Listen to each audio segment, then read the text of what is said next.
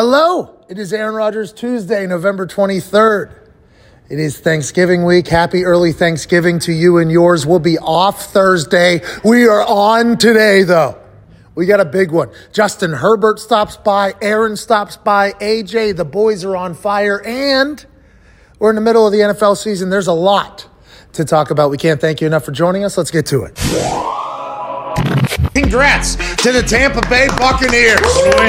Getting back on track on Monday Night Football. And it doesn't matter if you watch on ESPN or ESPN2 during the Manning cast, you got a chance to see Kevin Hart fucking kill it. Mm-hmm. What are you quiet for? There was some hate yesterday from some people in this office about Kevin Hart being on the show. I am a massive Kevin Hart fan. I like Kevin Hart too. Joined the Monday Night Manning cast and crushed it. Hell yeah. Bill Parcells still has his fastball. Yeah. Uh-huh. Condoleezza Rice, how you doing? Good conversation. And Julian Edelman closed it out well. Learning from Peyton and Eli while watching that game was a thing of beauty because Peyton has yet to get a single call right on what an offense would do. So that makes me feel better because the guy who literally was an offensive coordinator and one of the greatest quarterbacks of all time can't predict what other teams are doing. So how do we do it? Nobody knows. I did say Bucks minus 11. Yep, you did. And then I tweeted Bucks by 1,000 after the game started. And they did not win by 1,000, but they did win by 20. And it never looked uncomfortable for them. Tom Brady obviously skirted, not for 10 yards. It was actually 11. That's a dumb question. How you doing? Keep it moving. My pliability is at an all-time high. Without Antonio Brown in the lineup, with Gronk returning, though, can certainly be quite a benefit to an offense, especially when you're playing against the Giants who stink. Terrible. Yeah, they do. Giants stink. They're not good at football. Great uniforms, though. Oh, yeah. Awesome. Those uniforms they had on last night were absolutely unbelievable. Saquon Barkley, I know he's coming back from an injury and had another one and everything like that. Is he dead? He certainly looks like it. I had a couple different parlays that had anytime touchdown scores. Godwin, how you doing? Thank you, man. Godwin.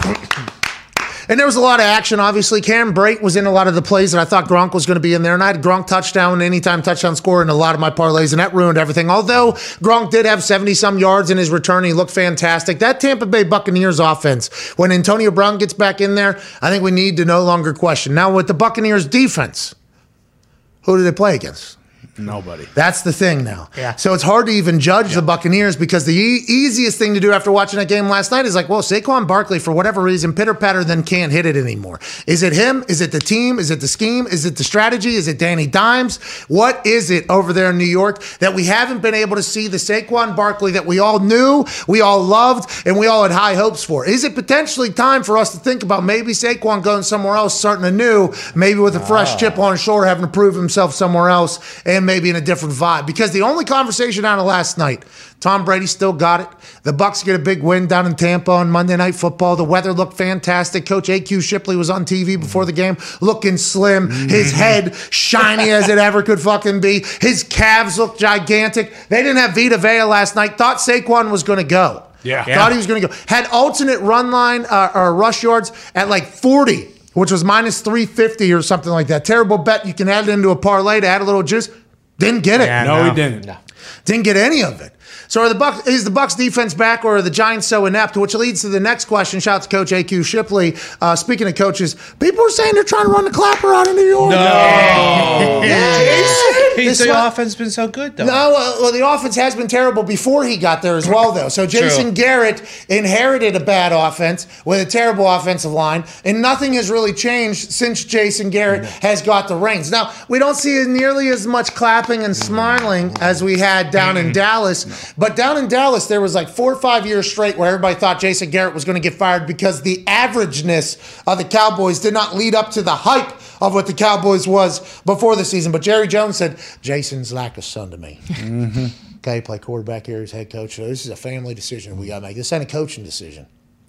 This is a family decision. And it took like 3, 4, 5 years for Jerry Jones to finally fire somebody that he calls his son and get him out of there. Mike McCarthy comes in. Team stinks. Last year, Dak gets hurt. Feels like they're a baby back. So I wonder if the Giants fans, who had to play against Jason Garrett's very averageness for a long time in the same division, said whenever he came in, this motherfucker's got about a year or two. We saw what he did in Dallas. It feels like here, after week 11 now is officially ended in an 18-week season, now the coaching hot seat in this this person stinks, that person stinks, get him. Now, Orlovsky was calling for this 5-6 weeks ago. Oh, yeah, he was. Not just for the coaches we're talking about right now, but any coaches could potentially get run out of a job 5, 6, 7 weeks ago by Orlovsky. And he had footage, by the way, to prove that. But the NFL is a season. It is a grind. We live by it day by day. Week 11, 18-week season. People have been fired by this point already. Ron Rivera was released like week 5. I don't know what it was. It might have been later than that. It felt like it was early in the season.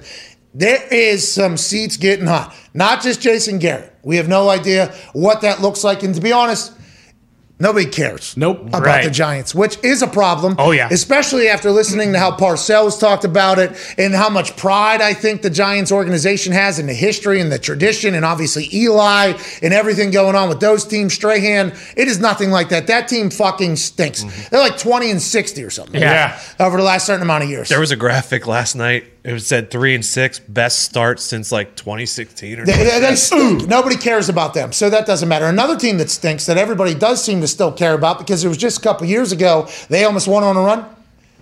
Hey, there's Fire Nagy chants happening. There's a lot of Let's Go Brandon's happening around. Sure. You know, there's a lot of chants now in Chicago.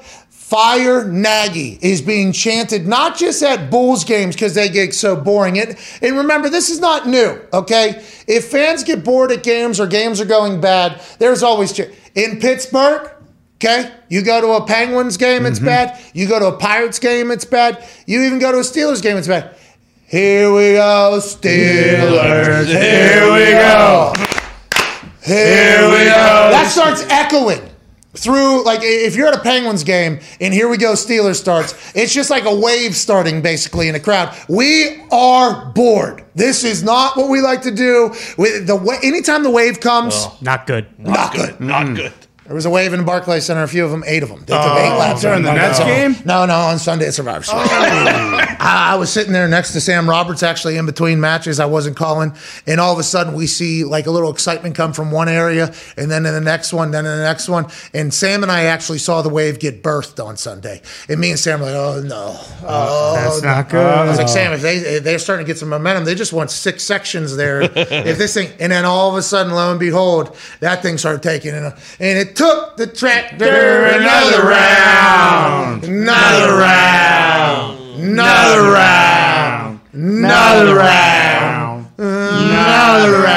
then a couple minutes later, somebody started it, and then they booed him, and then another chant happening. But the Fire Nagy chants aren't just happening at Bulls games.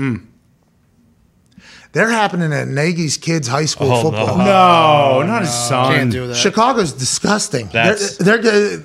Terrible people. Hey, Nagy with the catch or whatever position he plays, and then they're like, oh, yeah, that's right, he is here. Fire Nagy! I mean, that is unbelievable. That is what life is like as a head coach, and that's not just going to slow down. They got a game on Thanksgiving. If the Bears lose on Thanksgiving against a terrible football team. It's a win-win for us. They are playing a terrible football team. It is going to get very loud for Nagy, and he's not the only one. There will be other coaches that will join those seats soon, and that's the NFL season. That's the business, and I guess we'll just see how it all plays out. We have Justin Herbert joining us in about 20 minutes or so. Okay. Can't wait to chat with Justin. The time, they said 12:30-ish. You know, 12:30-ish, so we'll be able to figure that out. 3 hours behind over there in Los Angeles. I can't wait to chat with him. I assume it's going to be fantastic. Aaron Rodgers joins us on this beautiful Aaron Rodgers Tuesday. A couple hours from now. Can't wait to hear what's going on with the fucking toe. Come on, Aaron. How did it happen? So we learned about the egg, Cleopatra's egg, $100 million egg. That's right. Yeah. Last night on Raw. Rock had it. No, The Rock didn't. he did not. He might have had the other two, but The Rock gifted Cleopatra's egg to Vince McMahon. That's why Vince McMahon was so worried, actually. Not just because it's $100 million. Vince McMahon shits out $100 million, but The Rock gave it to him. He's upset. That's right. It's a gift. If I caught all the storyline accurately, that I was not a part of during the show at all. Checks out. He found it. Austin Theory had it. Austin Theory? Austin Theory had it. Of course. Why'd he steal it? Superstar Austin Theory. Yeah, Austin Theory, by the way, incredibly attractive dude. He knows it, understands it, very athletic. I don't think anybody could have guessed Austin Theory was the guy behind the $100 million egg. No, definitely not. Not the Sami entire Zayn did. Survivor Series. Yeah. The entire Survivor Series. There is no way. Sami Zayn, I guess, was the only one, but he was called a snitch by Vince McMahon. Thought KO might have had it. Well, KO, if Sammy, maybe that's the whole thing, but KO will fight. He's not just going to steal No. things. Yeah, Well, KO not on Sunday. Sunday. Anyways. The egg was found. Thank God. Thank God. Thank God. Thank you, Austin Theory. Hey, we had an entire Survivor Series trying to find this fucking thing. Yeah. 17-hour Survivor Series to find this thing. Austin Theory had it. Misunderstanding. Guy just wanted to take a selfie. Just want a selfie. Hey, he understands the game, the algorithm, the Instagram. He knows he has a $100 million egg in his picture. That's going to go. Yeah. Anyways, that's not the only mystery happening in sports. So happy that got figured out, by the way. Way to go. Thank you. Thank you, Theory. And to the incredibly unathletic looking fan that decided to take a 40-yard run up and spears Seth Rollins last night on Raw, and then Seth Rollins gets taken out and then puts him into a guillotine immediately. Yeah. And Chavo Guerrero, who I am a fan of his work growing up, he said, remember when wrestlers were tougher than fans? Seth is still working that camera right there and then had no idea this dude comes stumbling, storming, running around the corner, tackles him. I think Seth got him in a guillotine immediately, hit him with a couple kicks, couple refs. And I am genuinely upset that I was not there. This is okay. This is time for a free shot. Oh, yeah. Okay, this happened, not in life do you get a lot of opportunities where it's like, hey, you're allowed to just go punch this guy. Like, if you punch him, everybody will be thankful for it. Yeah. Bret Hart got stormed by a fan in his Hall of Fame induction. Ronda Rousey's husband, Travis Brown. He was in the ring. He saw the guy. I think he was in the ring before he even tackled him. And then all of a sudden it's like, oh, like I'm a professional fighter. I'm 6'10". I'm more powerful than you. And also, like, this is in society. I'm allowed. Yeah.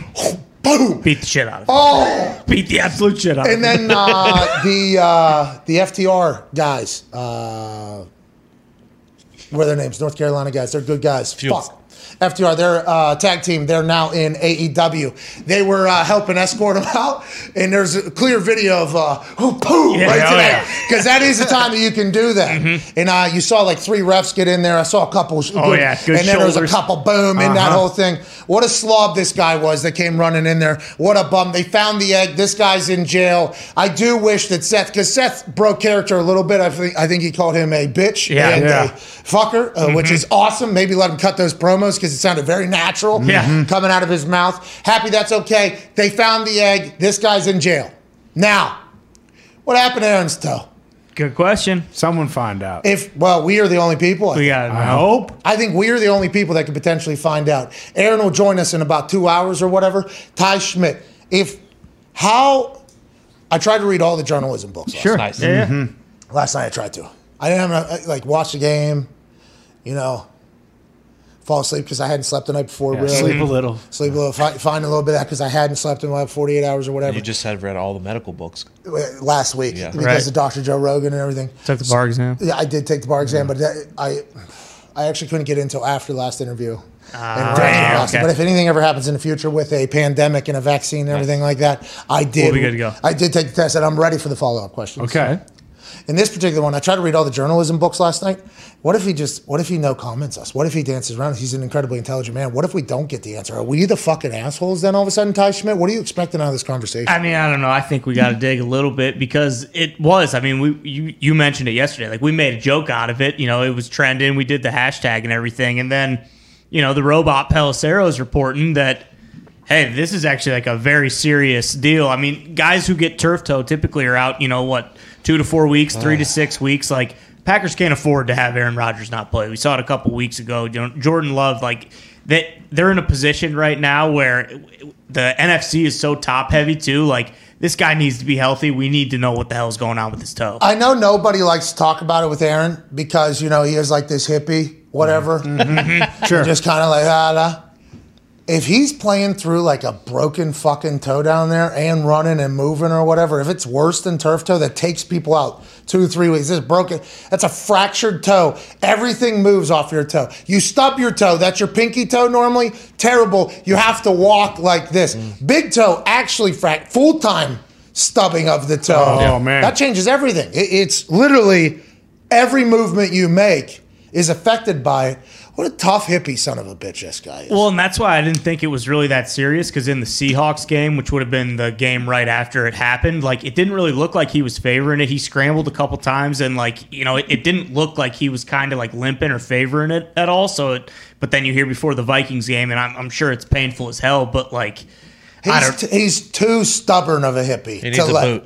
He's too stubborn. You know what I mean? I don't think he's practicing again this week. Oh, I think they got it out to preface like, hey, if you see him miss any time, this is what is happening. Like I think they did it to get in front. Like, hey, we need Sunday. We already saw him whenever he's out of the building for 10 days. Obviously, we'll have him in the building. We just need him to get to Sunday. Then we have a bye week. We will, in our task, probably with the ones to find out what happened to the toe. And I have not slept a wink. Trying to figure it out. Yeah. At Boston Connor.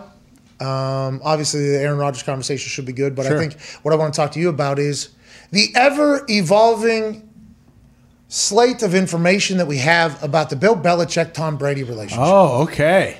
So, there's books, there's quotes, there's secondhand, third-hand, fourth-hand stories, there's dads getting involved. Oh, yeah. There's a lot that we've heard of these two GOATs.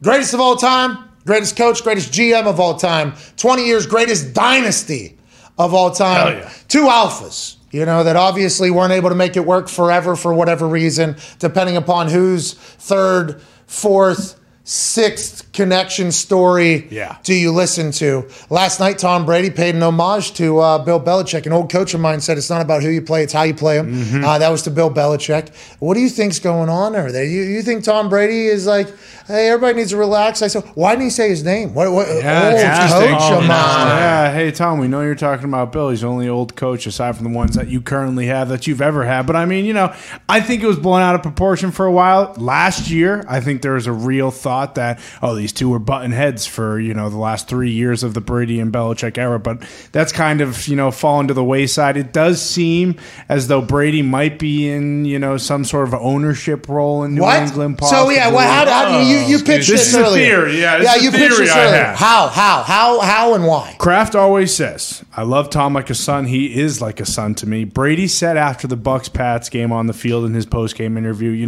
when it's all said and done, the fans will be able to see a lot more of me around here. Well, that's because he's not playing football for another city. Of course, he's not playing football for another city, but no one retires to Boston. They really don't do that. They stay down in Tampa. They stay down in Florida. A lot of the whites from Boston, you're saying, retire. They flock down. No, just like Tom. Just like Tom did. They don't Nobody flock says, up. hey, I'm down here now. I can't wait. Birds don't fly north for the winter, Pat. Snowbirds. And you can check science. And snowbirds don't count.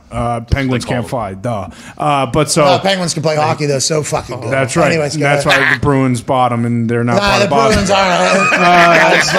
Bruins aren't. That's not beside about the this. point. We're talking Beside about the Bill point. and Tom. I think there's a chance Brady gets maybe 5% of the team. That's maybe. so much money. A lot of money. But also think about what New England would be as an organization if they didn't have Brady. They wouldn't be one of the highest, valued. So is he going to give Bill some too then, and Bill's just going to pass that on down to Steve, or how do you think that works? Because if Kraft gives Tom some, then immediately the conversation, Kraft did like Tom more than he liked Bill because he's not giving Bill any. Then it just generates even more bullshit and drama. I don't know if when you pitched this earlier, I was no fucking way is an owner just handing a player a percentage, especially 5%. That's a lot. It's a lot of money. And all these business moves that happen, I've been pitched by companies that are failures and have never worked and will never work, 0.5%, and they acted as if that was a big deal. Fuck off. Yeah. Okay, that is not 5% would be huge in that whole thing.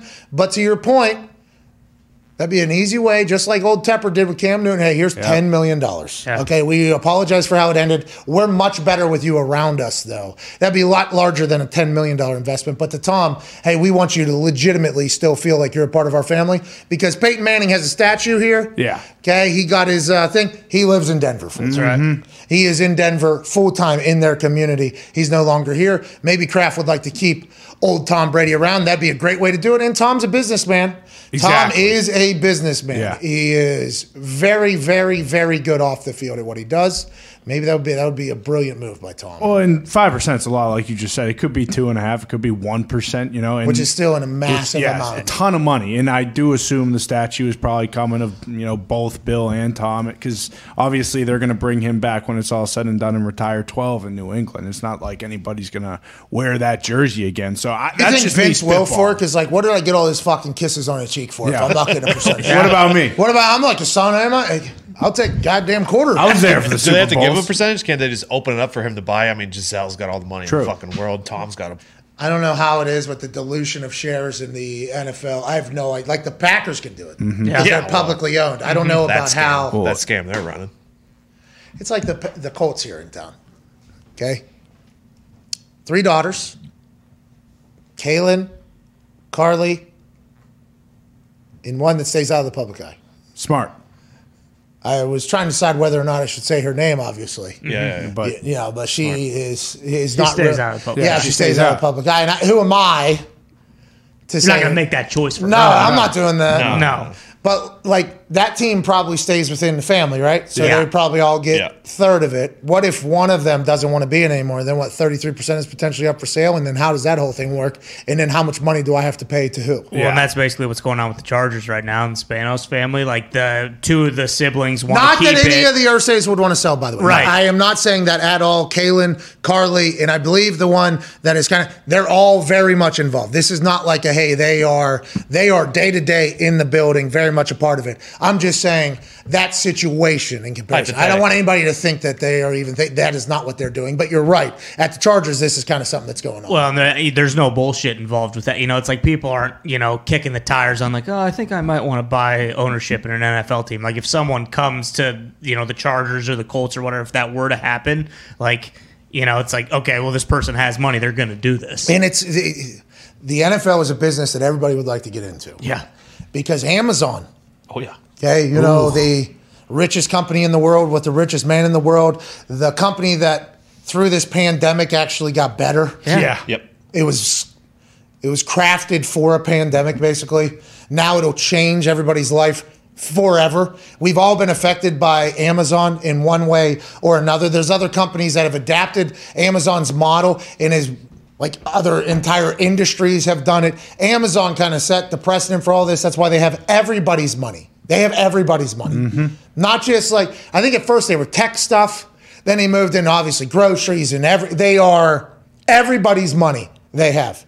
They're talking to the NFL about gaining like more rights. Amazon is in talks with the country's richest sports league about acquiring up to a 49% stake in the NFL Network, Red Zone, and other digital entities.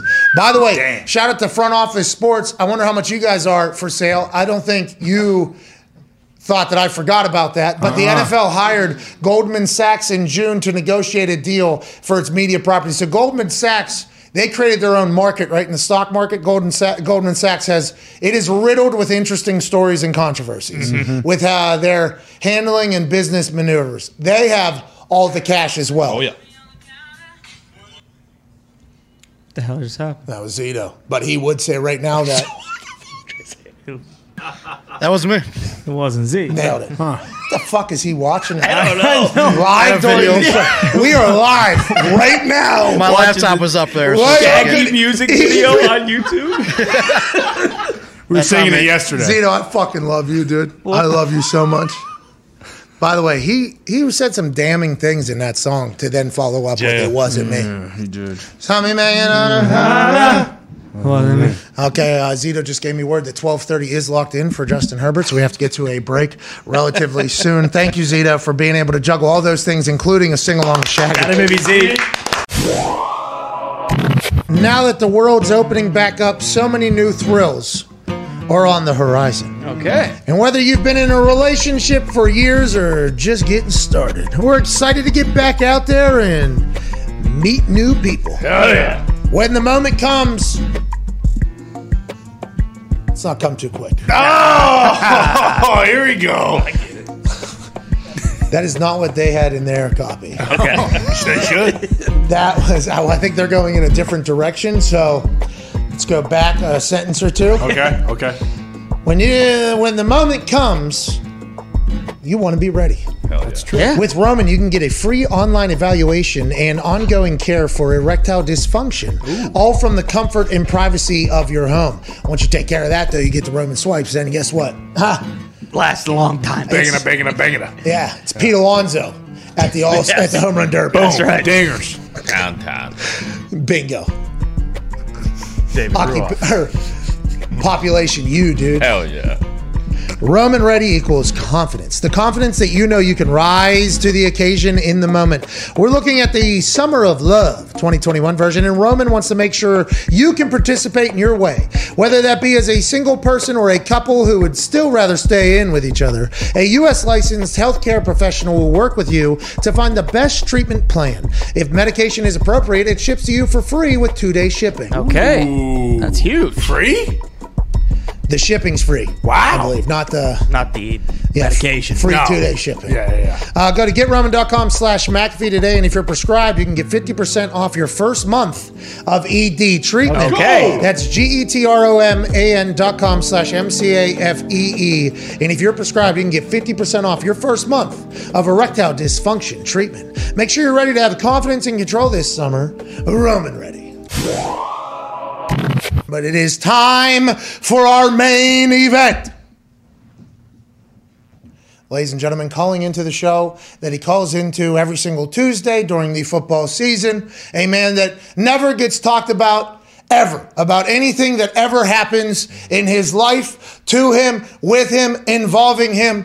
Ladies and gentlemen, the only time this man is spoke about is right now during this show, so let's gather it all in and enjoy the hell out of this. Might have a toe issue, beat COVID, is the reigning, defending, undisputed MVP of the NFL, Aaron Rodgers. Hey, dude. Do I have to have that intro every single week? So the issue is the computer that calls you is also the computer that runs the intro video that we do.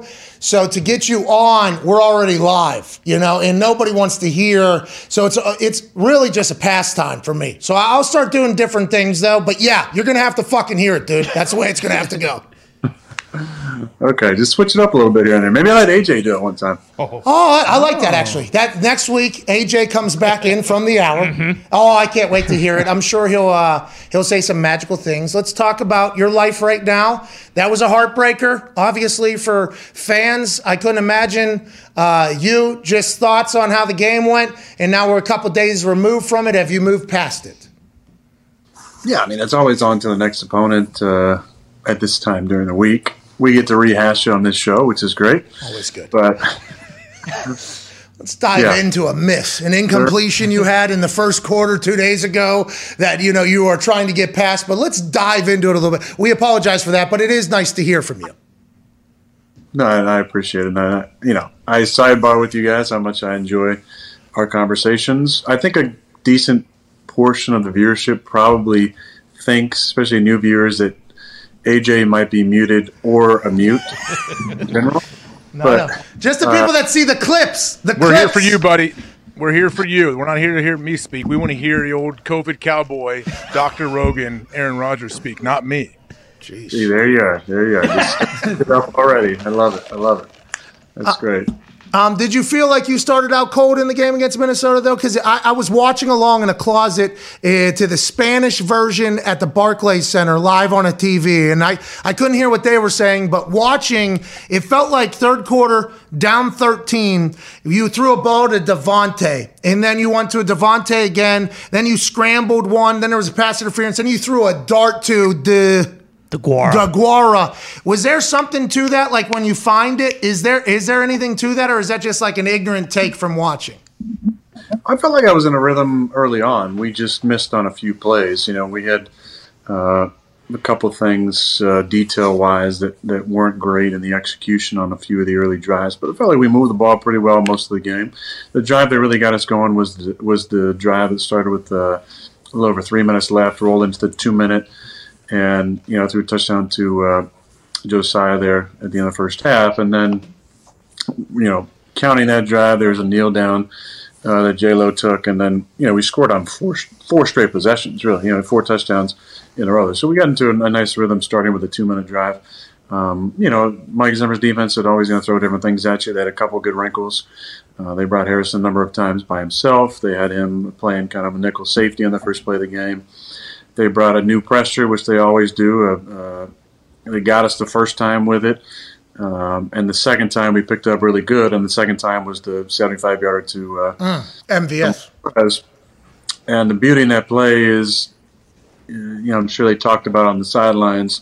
It's a fantastic schematic blitz. The Vikings are known for their double-A pressures. Obviously, they're kind of Mike and his staff is kind of the inventors of 7-up, 8-up, double edges, double mug. And what they were doing was they were double mugging, putting Harrison to the strong side. And they've done a number of variations over the years, but they actually brought the strong backer in the strong A and wrapped the backside backer around with a loop by the 3 technique. Really fucking good pressure. Schematically, really good.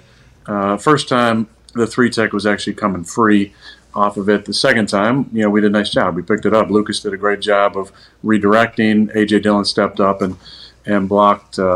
Kendricks, I believe, was in the strong A. And then Royce at right guard did a nice job redirecting for Barr, who was looping around, and gave me just enough time to sit in there and hit Marquez. But that's the beauty in the game is about it, making adjustments and being able to adapt. Again, this which to add another layer to that, our last 2 plays of the game were pretty good. I tried to call timeout on third down. Lucas thought snap was on that second leg kick. And then Devontae does a freelance route that ends up turning into a touchdown, and the next play is a 75-yarder to Marquez.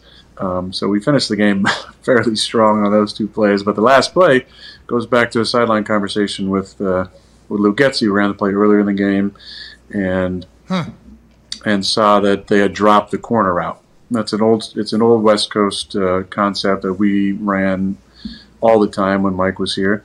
Kind of slowly has been seeping back into game plans, thankfully. It's nothing special. Turns into a 4-strong play with a backside slant and various guys doing different things. You can mix up the backside route. But in the huddle, I said, Marquez, you go to 3, and Kabi, you go to 2 on this play, meaning you line up in the 2 spot, Kabi, and because on the previous play that we had looked at, when I looked out on the sidelines, Marquez's angle was a little bit flat. And so I was thinking if I got speed at 3, that's going to attract multiple guys. And if I got Kabi in there, I got a good feeling that he's going to keep that high angle on the corner, and we might start off with an explosive play in the 2-minute. Well, it turned out I came off and looked left, and they double Tay, and I had Mr. 23 miles an hour running down the middle on a safety and put the ball in a good spot, and obviously he scored it. Hey, so you are like Rain Man. I apologize, AJ. That was unbelievable. I feel like football just came through a fire hose, but everybody on the internet is going to check what you just did and put a video to it, and it is going to be so fucking cool, and I appreciate you doing that. Go ahead, AJ. I mean, yeah, your recall is unbelievable, but we all know, recall doesn't mean anything if you have 3 or 4 toes falling off. You have any update on how you're doing, what you did at halftime to try to help the pain level? These guys all assume you just go in there and get shot up with everything. I tell them Green Bay is very conservative with a lot of that stuff. But how you feeling now on Tuesday after the Sunday game? I feel similar to how I felt last Tuesday. This is something that's not going to go away. I don't think it's going to be something I'll deal with. I'm not sure what the bye week's going to look like. There's a lot of options on the table. One option that's not on the table is sitting out. So I'm going to push through this and keep playing. What are the other options? Yeah, what were the options? Surgery? Out for the year? Amputate it? Amputate? Yeah, Ronnie lot that thing. Mm-hmm. Okay. Just snip it off. That's always an option. Just the pinky toe, right? Yeah, just the big toe, right? Yeah, just the first 2 and half of the 5th, right? No, I mean, there's definitely all options on the table: surgery, rest, sit out. I'm not going to sit out, though. I'm going to keep playing. Okay, so, hold on. Doesn't it behoove everybody to know what the hell happened? Because Tom Pelissero, the Arrow, who gets memos from teams, the NFL, into his brain and has the ability to and then just send them out literally so everybody can see him. That is what he's incredible at. He said this is worse than a turf toe, but you're still playing. Turf toe takes people out. Like that actually does. Shouldn't we talk more about you battling through something that is really incredibly painful right now? Or do you think people just don't say that because you're a hippie? And what is it? What did happen? Are you okay? Well, with all due respect to Tom Pelissero, now I can say whatever I want. I believe that I mentioned that it was more painful than turf toe, and I had turf toe years ago. And the problem with turf toe is that it's that joint in your big toe, and it is very painful. So naturally, I'm leading people to understand that if it's worse than turf toe, there must be some sort of bone issue. Okay. So we're uncovering stuff. Yeah. Again, it's better the fifth toe than the first toe, or even the second or the third, or probably the fourth toe. Where do we start? So are we European counting, like thumbs one, or are we Yeah, I'm going, one from the big toe, just like, it's 1, 2, 3. So you're European. Okay. 4, 5, right? This is European now? Okay. Well, it literally was a war, a whole shootout happened in the basement of a bar because 1, 2, 3, 4. German, right? The German is the thumb here. I mean, there was an entire situation there. So this, exactly. Yeah, tree. So that's 3 if you're Sacramento Kings fan going back to Big Vladdy Dottie when he occasionally make a 3-pointer and he's throwing up 3. I remember the first time he did it, I was like, it's too legit. What is he doing? Too legit, too quick. Hi. And then Jeff Hardy took that right in the guns. Yeah. And then Urban was like, give me that. So let's talk, though, about – so this is pinky toe? This is what we're happy – pinky toe? Ring toe? And it's obviously did you stub your toe? You were walking around with COVID. Bang! Is that what happened out there? Look, Pat, I've already talked enough on this show about my medical status and other ways. So I've given you enough information at this point. I have an injury that's not going away, and I'm going to be dealing with it for at least the next few weeks. And this is pinky toe. Okay, good. I feel like we did our all right. Good for us. There you go. Hey, way to go, AJ. We did it. I think just cut that bad boy off. You'll be all right. Well, that's what Ohio would do, obviously. But I don't think you ever get talked about for your toughness. Do you think it's just... I can get you a toe by 3 o'clock. All right, let's move on. How is the team? How's it feel? You got a bye week coming at like a perfect time, especially with your toe. But Bakhtiari allegedly had a scope within the last couple weeks. There's rumors now he's back for the stretch run. What does that mean? It feels like bye week maybe could be this week, could be better, but maybe at the perfect time as well for you guys. Yeah, we got to get healthy. We got a lot of injuries. Obviously, losing Elton doesn't make us a better football team. He's been so talented. He started at center for us, at left guard, left tackle. He played right tackle last year in the opener. I mean, he's such a talented player. Kind of, similar to Dave, very freak injury. He kind of was setting out to block Harrison on a free safety pressure off the edge and looked like he was just bracing on his left leg and his knee just kind of gave out. So disappointed for him. He's such a great kid.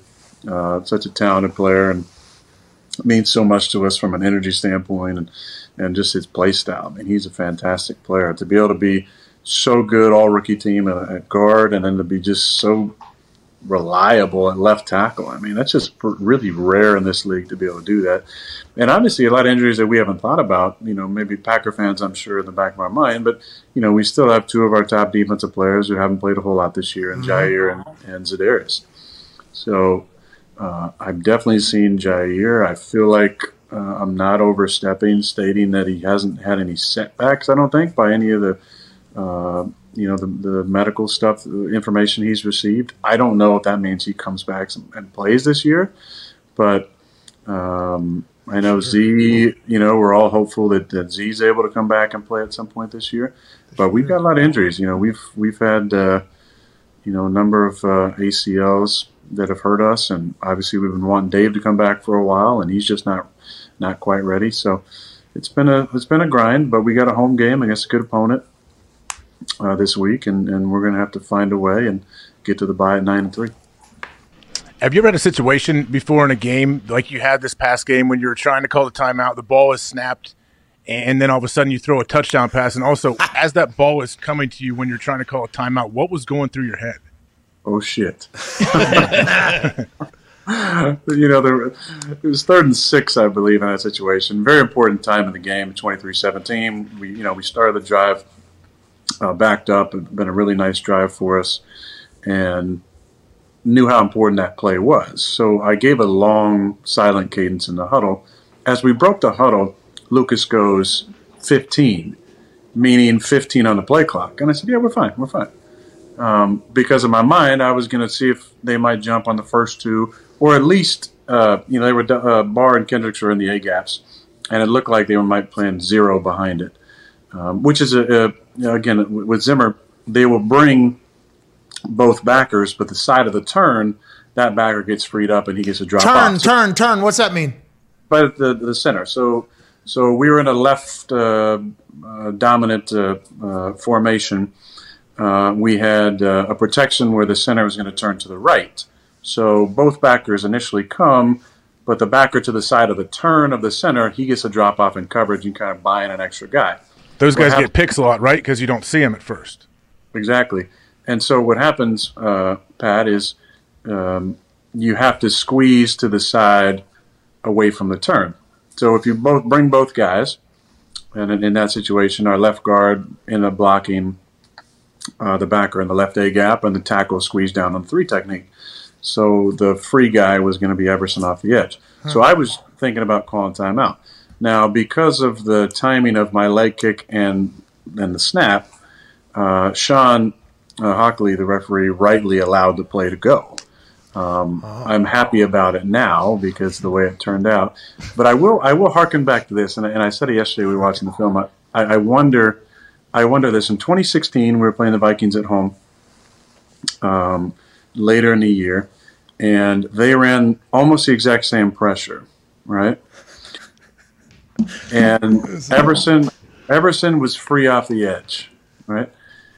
And I knew he was free and knew I didn't have a great place to go with the ball, so I spun out of it to the left and ran it in with a real average juke on the goal line. I think I juked Xavier Rhodes. Jordy Nelson claims that he kind of gave him a push that put him off balance.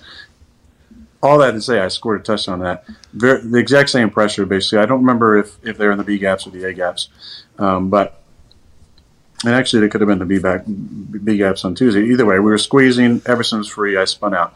So I wonder, and you'd have to ask him, was there anything in the back of his mind remembering that play in the moment from 5 years ago that, oh my God, like I'm free, but I got to kind of like make sure this older, marginally athletic guy doesn't try out on me. Crafty, yeah.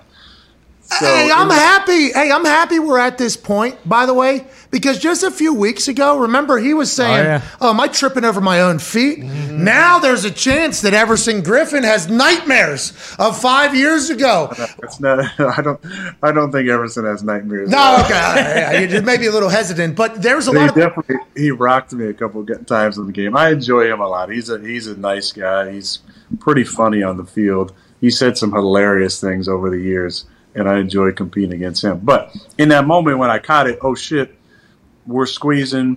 I look left at Marquez. He kind of cut his route off a little short. He had a through route, so it was kind of off him and looked quick to the left flat. Cobby was running just a little smoke route, and Pat P was out there and he was all over it. And I just happened to look inside in the slot at Tay, and Tay had made an unbelievable double move, not in the initial play at all.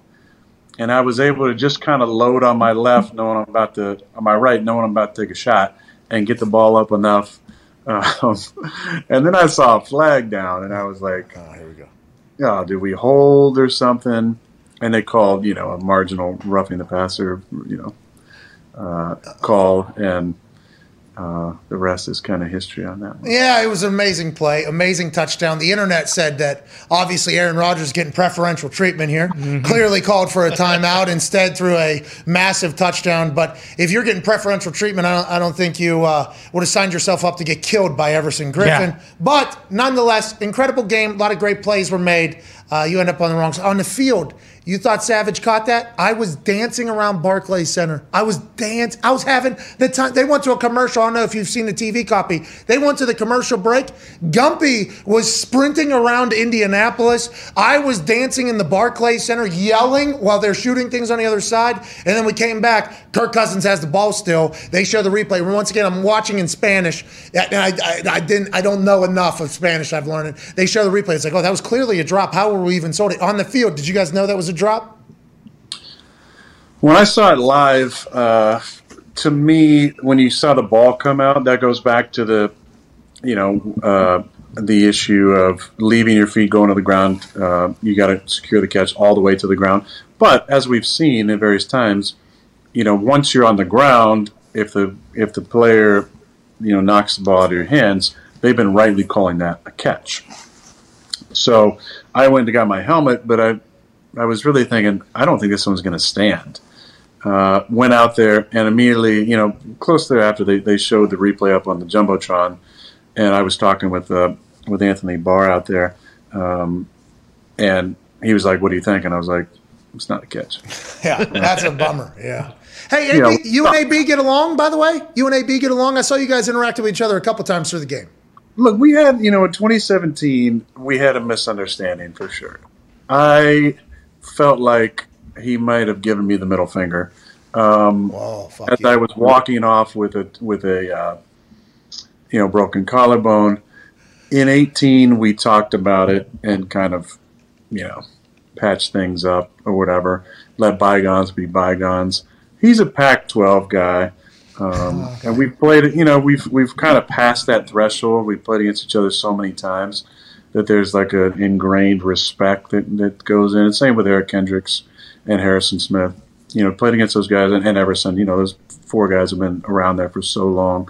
There's just a respect level, knowing what it takes to keep being your best year after year, and there's a respect level that goes along with it. So we were actually talking about our colleges.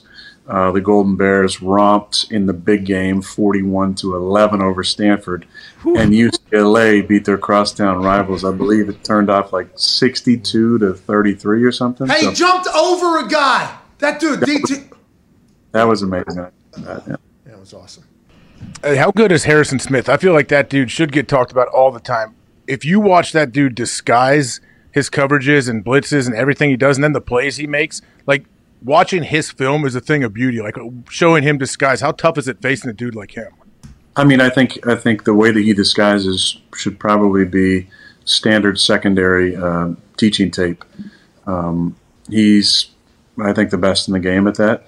And then you add to it, he's a really good blitzer. He's got a number of sacks over the years. And then you add to that, he's a great tackler. And then you add to that, he's got great ball skills. So, he's definitely the total package. Played against him for a long time. I have a ton of respect for him.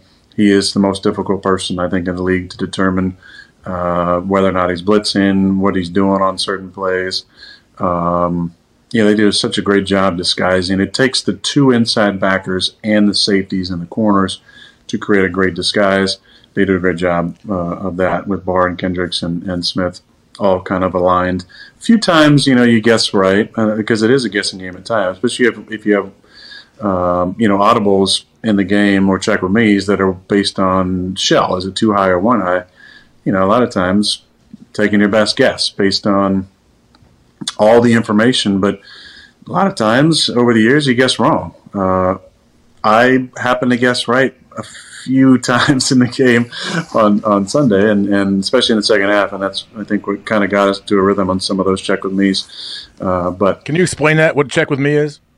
Yeah, so we have a run or a pass called in the huddle, and the run can be based on a specific technique you want to run the ball to, or and that could be a defensive line technique, could be where the linebacker's located, or it could be safety location as well, or it could be one high or two high. So one high safety or two high safety. And then you could have an associated run to the opposite side with that initial run, or you could have a pass play or a keeper, any of those things. So a lot of that is, certain situations, certain teams, you feel like with the front information and maybe the way the corners are playing or the safeties or linebacker location, it might be a little bit easier. Or some teams like to line up in their final if defensive structure maybe a little earlier based on cadence or based on any other factor.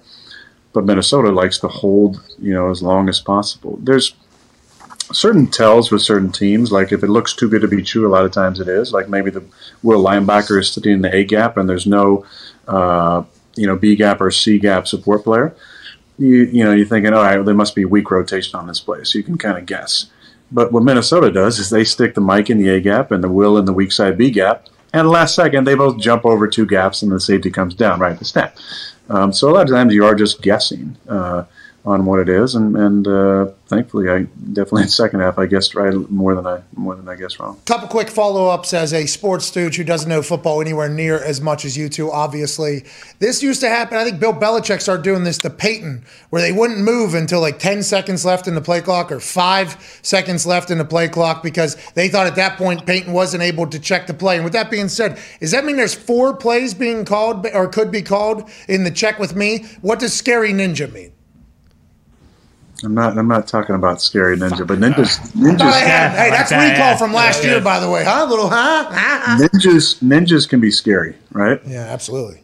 Yeah, I mean, Jackie Chan, Keanu Reeves. Oh yeah, Steven. Any of the kids in Three Ninjas. Tanaka, yeah. Steven. Ninja Turtles. Seagal. Mm-hmm. Yep. Steven Seagal. Steven Seagal, hard to kill. Tough. That guy survives everything. That motherfucker's been through it. Oh yeah.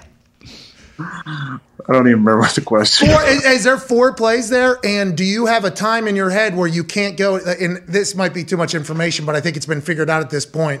Is that why you're always so close to 0? Because you're trying to hold on as late as possible because defensive coordinators are kind of fucking with you in that? I mean, I think this game we did a better job. I mean, the only time we were up against it seemed like, was when I was thinking about calling timeout and Lucas snapped it.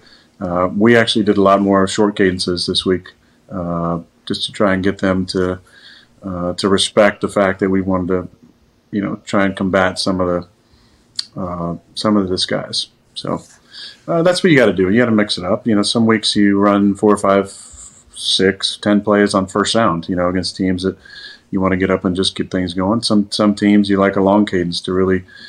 Get to the perfect play based on the final coverage. That's a long one right there. Did you hear what I just did right there? That was a long one. I mean, that's a lot of the play clock being eaten up by this incredible cadence. Go ahead, Todd. Aaron, I can only imagine how loud it was in the stadium on Sunday. They mentioned on the TV copy like several times how you couldn't really hear anything in there. At this point in your career, does that really affect the offense that much? Because it seemed like when you were feeding off it when they were getting their loudest, and you dice them up, get a big first down or that touchdown to MVS. At this point, does that even really affect you guys that much? I'd say we're pretty good at all of our silent adjustments, route adjustments, cadence. We've done really good over the years. I think I said it on the show a few weeks ago. Big shout out to TJ Lang and Josh Sitton and Brian Balaga. Shout out. For their help early on with some of the silent count stuff that I think really changed the dynamic on offense, being able to get off on the snap count.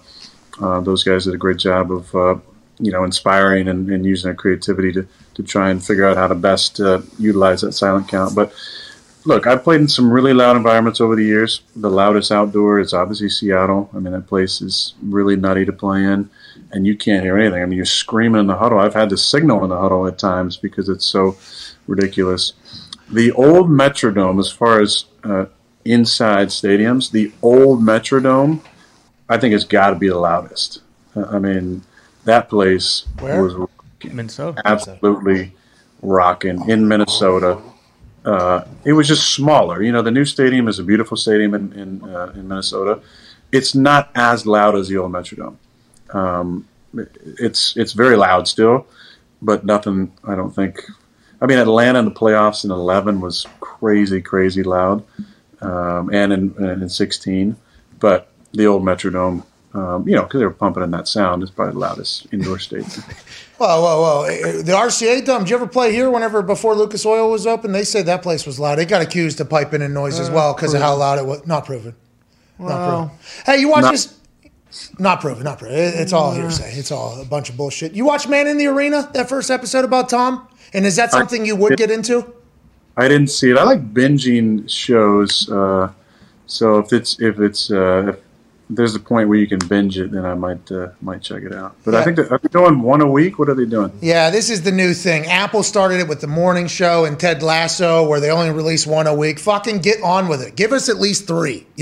We need at least 3. I think that would be the proper amount if you still want to get a couple week buzz. Don't you agree?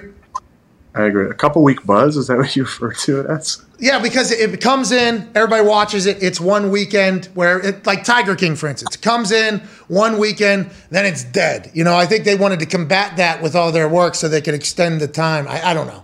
I just hate it. I hate it. I'm like you. If I'm deciding to pay attention to this, you better give me all of it, because this ain't going to happen again. No, that's how. And I love Ted Lasso. Thanks for the recs on that. But even with Ted Lasso, I would lag behind and hopefully not get any spoilers so I could watch 2 or 3 in a row. Just because, I don't have an extended amount of time to really watch TV in general. But if I'm going to sit on the couch and do rehab or just zone out for a little bit, I need a couple episodes at least in a row. I agree. I don't think you're being too high maintenance. I agree. And maybe we're both wrong because it feels like every show is now becoming one a week. It's like, no, we had this before. We don't like this. We changed.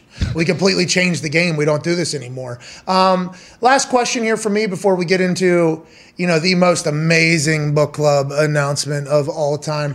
Is there anything that you'll carry with you through your quarantine where you had to be by yourself for 10 days? Aside from breaking toes on things, is there anything that you'll carry into everyday life going forward? Is there anything you got out of quarantine that, maybe a positive out of this whole thing? Or? Man.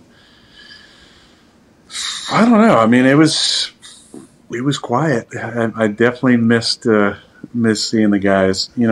When I spent time this off season, working on myself and away from the team and enjoying my time off, it kind of started to feel like what retirement might be a little bit. And both you guys played for a long time, and have I'm sure there was periods where you were like, I miss the game, but I enjoy what I'm doing now.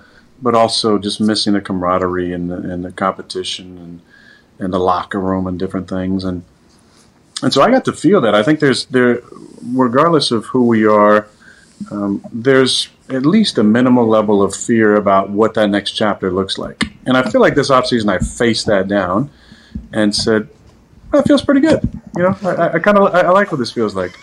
I'm not worried about life after football, but I was still training and dedicated to, coming back if things kind of look the right way. And I'm so glad I did. I've had a blast with these guys. Being away from the squad again was the first time since I had a real bad concussion a few years ago, minus the surgery in 2017. And I really missed the guys. I really missed the locker room and the BS and the jokes and the meetings and just all the little things that make the week passable. As you're getting ready for the most important and the most fun part, which is the game. There's so many great things: the presentations, the side conversations, the jokes in the locker room, the characters I have to my left, the D line and Preston and characters across the other side of the locker room, the offensive linemen, and just the interactions. And so I miss those a lot, and just continuing to cherish those and have a lot of gratitude to still be doing this, to get to play, to not have to test for the next 74 days. All those beautiful things that come out of being by myself for 10 days. Well, we're happy to have you back, and it doesn't sound like you're counting down the days to your next test at all or anything like that. So I wonder, do you have it like on a calendar in the All right, how many? We got 74 more days. All right, 16 days free here. All right, let's keep this thing. I don't, but again, I'm thankful that I felt good in just a few days and didn't have any lingering effects other than the COVID toe. But we did it. We got the fucking answer. There it is. We did it. You know, there was a New York Post headline yesterday speculating that because AJ Hawk said you and Joe Rogan were smoking DMT, and on one of your trips, boom, something happened to the toe. The New York Post said maybe AJ Hawk knows something we don't know. There was a lot of other accusations happening. They gave AJ some pub, huh? Oh, and then his face, the picture they chose was him mid-blink, and he looked, it was very rude. I mean, it was unbelievable. But COVID toe was something people were saying. I'm happy we got to the bottom of this. Look at us, journalists. Hey, we're journalists. We're journalists. We're journalists. Age, did Laura cut that out? I hope that's framed. Maybe. She has no idea that happened. Zero idea about it. I'll have Sam send it to me. I bet Vetter knows all about it. Pat was worried. No, Pat was worried about that I wouldn't like the picture of me, which I'm on here for multiple hours, 5 days a week. You can pretty much get whatever you need. If you need a bad picture of me, and just screenshot something. But I was more surprised that you didn't deny it. You didn't deny it. So I was like, all right, it might be true. That was fucked up. What they did to you, AJ. You guys were swinging kettlebells, smoking DMT virtually, obviously probably carrying your laptop. Boom. Toe just hit one of these walls in my 72,000 square foot house. By the way, that's awesome that you and Joe Rogan were hanging out during your quarantine doing the kettlebell swings with those gorilla ones. Yeah. I have some. Those are awesome. We were hitting the heavy bag together, doing some kicks. Yep. It was a lot of fun. Oh, it's too heavy of a bag, and you didn't know you're supposed to hit with your shin there. It's not it's not your foot. You turned your foot. Was it your left or your right? Right foot. You turned your right foot. Boom! Hit that pinky on it. That bag felt it, but so did you, obviously. You put your left foot in, and you put your left foot out. Yeah. And you put your left foot in, and you shake it all about. Oh, it was the hokey pokey that got you, wasn't it? That's fucking unbelievable. Can't wait to see how the world. Old DMT hokey pokey, man. Could you imagine him and Joe Rogan? That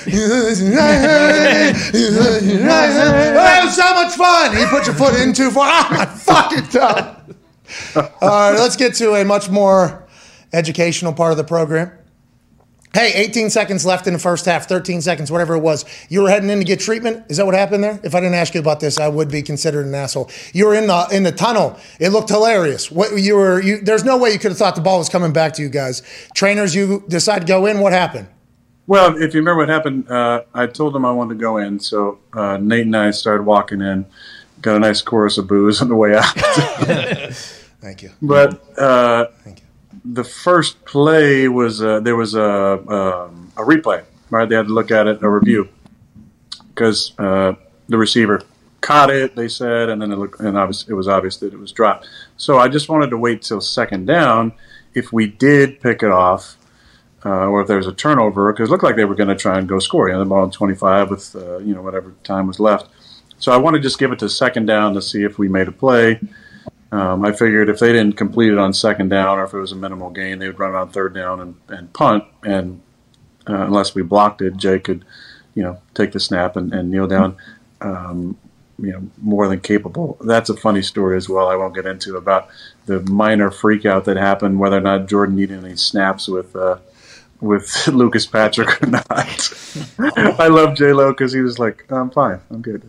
Oh, so the kid was confident. People were trying to tell him maybe you need to take some, and he's like, will we please relax? Yeah. Come on. We're good. Hey, J-Lo's going to be a guy, maybe. Hey, here we go. Hey, maybe. I like to hear that. That's a big deal. Yeah, proud of him. So what you do? You went and got a shot in the foot? I went and got a little treatment. On your COVID toe. What'd they do? Did they give it a mask? Did they give it a vaccination? What do they do to the COVID toe? Are we doing the... oh, yeah. Ladies and gentlemen, it is time for the smartest, most academia thing we are a part of, and I have ever been a part of in my entire life. It is time for week 12 of the Aaron Rodgers Book Club. Obviously, this thing has been captivating the universe of readers since the very beginning of the season. There's been new readers. There's been old readers tapping back into the eyeballs to read once again. Last week, He gave us Fingerprints of the Gods, a 7,000-page book that there was no way anybody was able to complete in 1 week, but they'll keep it on the list for the off-season. This week's book is... I'm gonna do a little lead in because I've been picking a lot of more serious books, I would say. This book was sent to me this week by a dear friend of both AJ and I's, and I wanted to highlight it. I haven't read the whole thing yet. Oh no!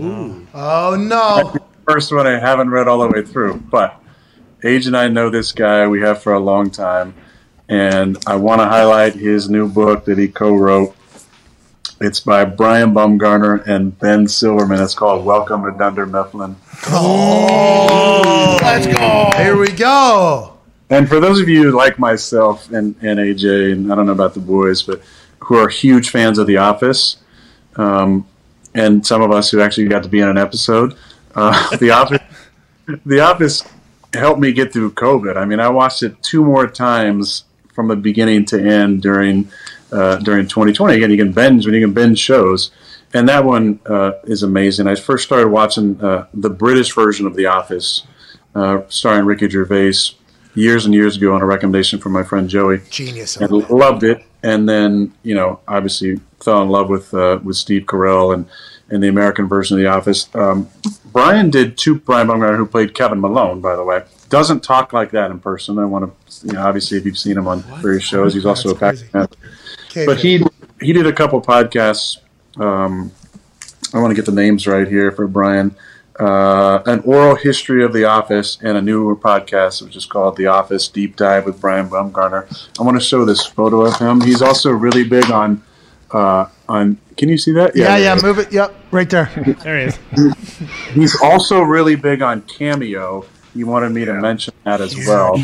But this book is written similarly to the way that the podcast was recorded, with a lot of interviews with people and back and forth. And look, The Office, one of the most watched shows of all time. At one point, I believe it was watched 4 times. It was the most watched show on Netflix with like 8% of the viewing audience, and the next highest was at 2%.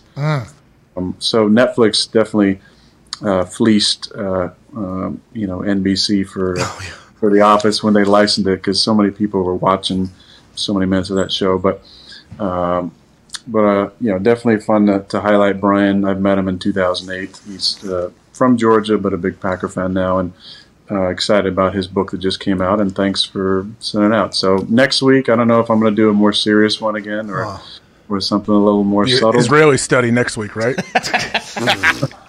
Dude, are you kidding me with this? I'm really pumped about this. What's the name of this one? This one is called Welcome to Dunder Mifflin, the ultimate oral history of The Office. Well, I can't wait to dive into the podcast to tell me what's happening in that book. I think a lot of people are going to enjoy the hell out of that. I, too, big Ricky Gervais fan. I've seen The Office. The Office here is big fans of The Office. We appreciate you for joining us, man. Thank you for another incredible Tuesday, dude. Yeah, I feel like we got a couple good nuggets there, and oh, here we go. All right, put that capo on. Something? No, I was going to let you lead the way, and then we were going to sing our song that we practiced. What do you guys sing? It's our song, Aaron. Go ahead. Our song? Yeah. Go ahead.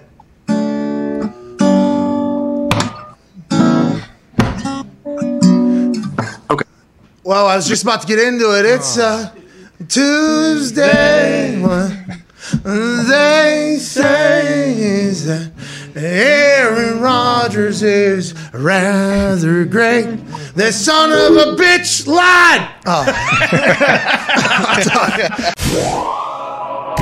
That's right now, live in Los Angeles, the Chargers superstar quarterback, a man that's 6'9", 300 pounds, throws the ball all over the yard out of a tiny town in Oregon. Ladies and gentlemen, Justin Herbert. Yeah!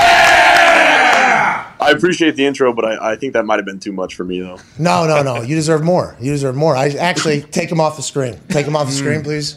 Ladies and gentlemen, joining us now, a quarterback that is changing the game with a rookie head coach, had a little bit of an ebb and a flow, and back on top after a Sunday night football victory that showcased not only that this man can throw, can run, but his hair is back to being glorious as well. Ladies and gentlemen, Justin Herbert! It's an honor to be here. Anything about the intro? It was awesome. I loved it. Okay, the honor's all ours. How you doing, man? Big win. You looked fantastic. There was a little bit of a time where I think the national narrative, I don't know about Chargers media, the national narrative was, how does the rookie head coach, how does the young quarterback, how do they get out of this entire thing? It feels like Sunday you guys found your rhythm again. What was it, and what do you think's happening with your team?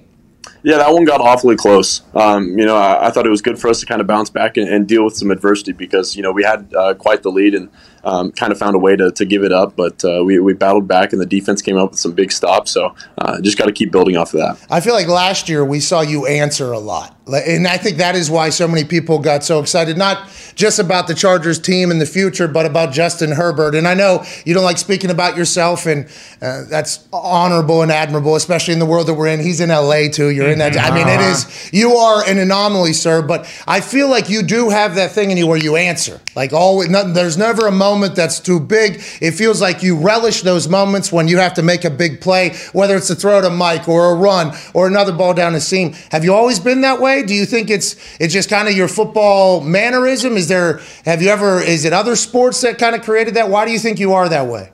Well, I appreciate that. I think it kind of starts with all our preparation. Spending the time with our quarterbacks coach, Shane Day, Joe Lombardi, and all the quarterbacks in our room. We've worked on our drops, our footwork, everything for so long, and so that when you get put in that situation, you better have an answer for it. And we've made our fair share of mistakes and interceptions, incompletions, and you have to learn from those. And football is an awfully tough game, and as long as you keep making mistakes and learning from them, I think you'll like where you end up. Austin Eckler had like 4 touchdowns or something like that, and when he joined, hey, is he? When you and him are, he is. No, he's tall. He's a pretty tall guy. Well, it doesn't matter. I don't know if it matters. He has like 0% body fat. He's incredibly explosive. We love chatting with him because he's entertaining and everything like that. But when we talked to him, he talked about Brandon Staley and the team explaining why, the whys of why everything. Like, hey, this is what we're doing on offense to the entire team. This is what we're doing on defense to the entire team. This is what we're doing on special teams. Is that something you've enjoyed as well that kind of Coach Staley has brought in? And what other things do you think have really made you guys a better squad this year? It's one of my favorite meetings of the week. On Thursday, we talk about the game plan to success, and we talk about special teams, offense, defense, and we go over that, and you kind of learn more about what the defense is doing and special teams is doing. And I think it's really cool to go out there on Sunday and especially see that happen in the game plan. And they talk about plays, they talk about how they're going to rush the passer, all this stuff that they talk about, and you get to see it happen live. And I think that's the part that's really cool for us. What do you do off the field right now? Anything? Are you just studying film all the time? Are the bright lights of LA getting in the way at all, or what's going on? No, I've kind of stayed out of that. Just focusing on film, lifting, rehab, working out, doing all those things to get right so you have any chance to play on Sunday. You're an absolute animal. And we found that out his first drive. Yeah. And we don't have to take the visit back, but obviously golf tee, tie rod's long, Herbert's in, first drive, run somebody over. Yeah. Whole team loves. Here we go. We are in the Herbert era now. What do you weight? What height, weight, and what workouts? Do you just do sustainable workouts, or are you trying to get stronger as you go? I'm about 240 right now. Come on. Just trying to maintain weight. It's a long season. 18 weeks is long, and if I can maintain that weight for 18 weeks, I feel like I'm setting myself up for a shot. Do you do any training like Rocky type training? Not quite, but I've looked into it, so I might have to start working on that. Well, because I thought, like, if you train just getting punched in the stomach, like if it was to happen in a game, it's not that big of a deal. You know what I mean? Because Cam Hayward, future Hall of Famer, big guy, he brought that. Oh, yeah. Hey, did you even feel that? Did you eat that? What was that? And did you talk to him since the game? Have you chatted with him? No, I think it was a mistake. I think I think he slipped. I don't think anything was intentional. And, football's an awfully emotional game. And, sometimes you get caught up in the pile. And I've got no hard feelings to him. And, he's an incredible player. I've got so much respect for his game. So whatever happens, happens. And it's on to the next play. And I assume he feels the exact same way about you. Are you chatty on the field? You're not really known as a chatty person, but I assume there's some defenders now at this point with 240 pounds. Jeez, so big. There has to be some people trying to get at least a little bit of a mental edge. Like, hey, Herbert, have a good time today. Is there any interaction between you and defenders, or is mostly quiet? Well, it's actually kind of been funny so far. Everyone's been really nice.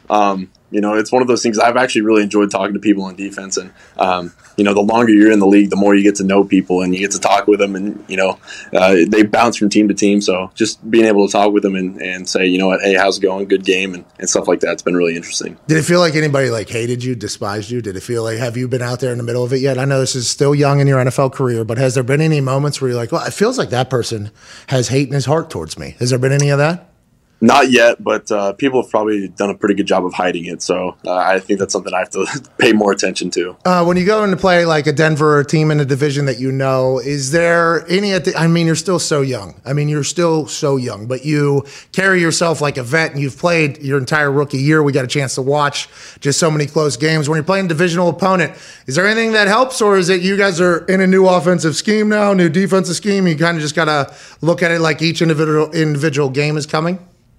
I think looking back and watching the games from last year, I think that can be super helpful. But ultimately what it comes down to is you're going to have a good week of preparation. You're going to need to watch as much film as you can. And, this Denver team, they've got a really good defense and they're playing some pretty good football. And it's up to us to have a good week of preparation so that we have any chance on Sunday to win. Have you changed your routine at all? Are you building your routine currently? Like you had your first off season. Did it go exactly how you thought? Have you looked back on anything, how you would change, and do your week-to-week change as you're trying to find your forever routine here as an NFL quarterback?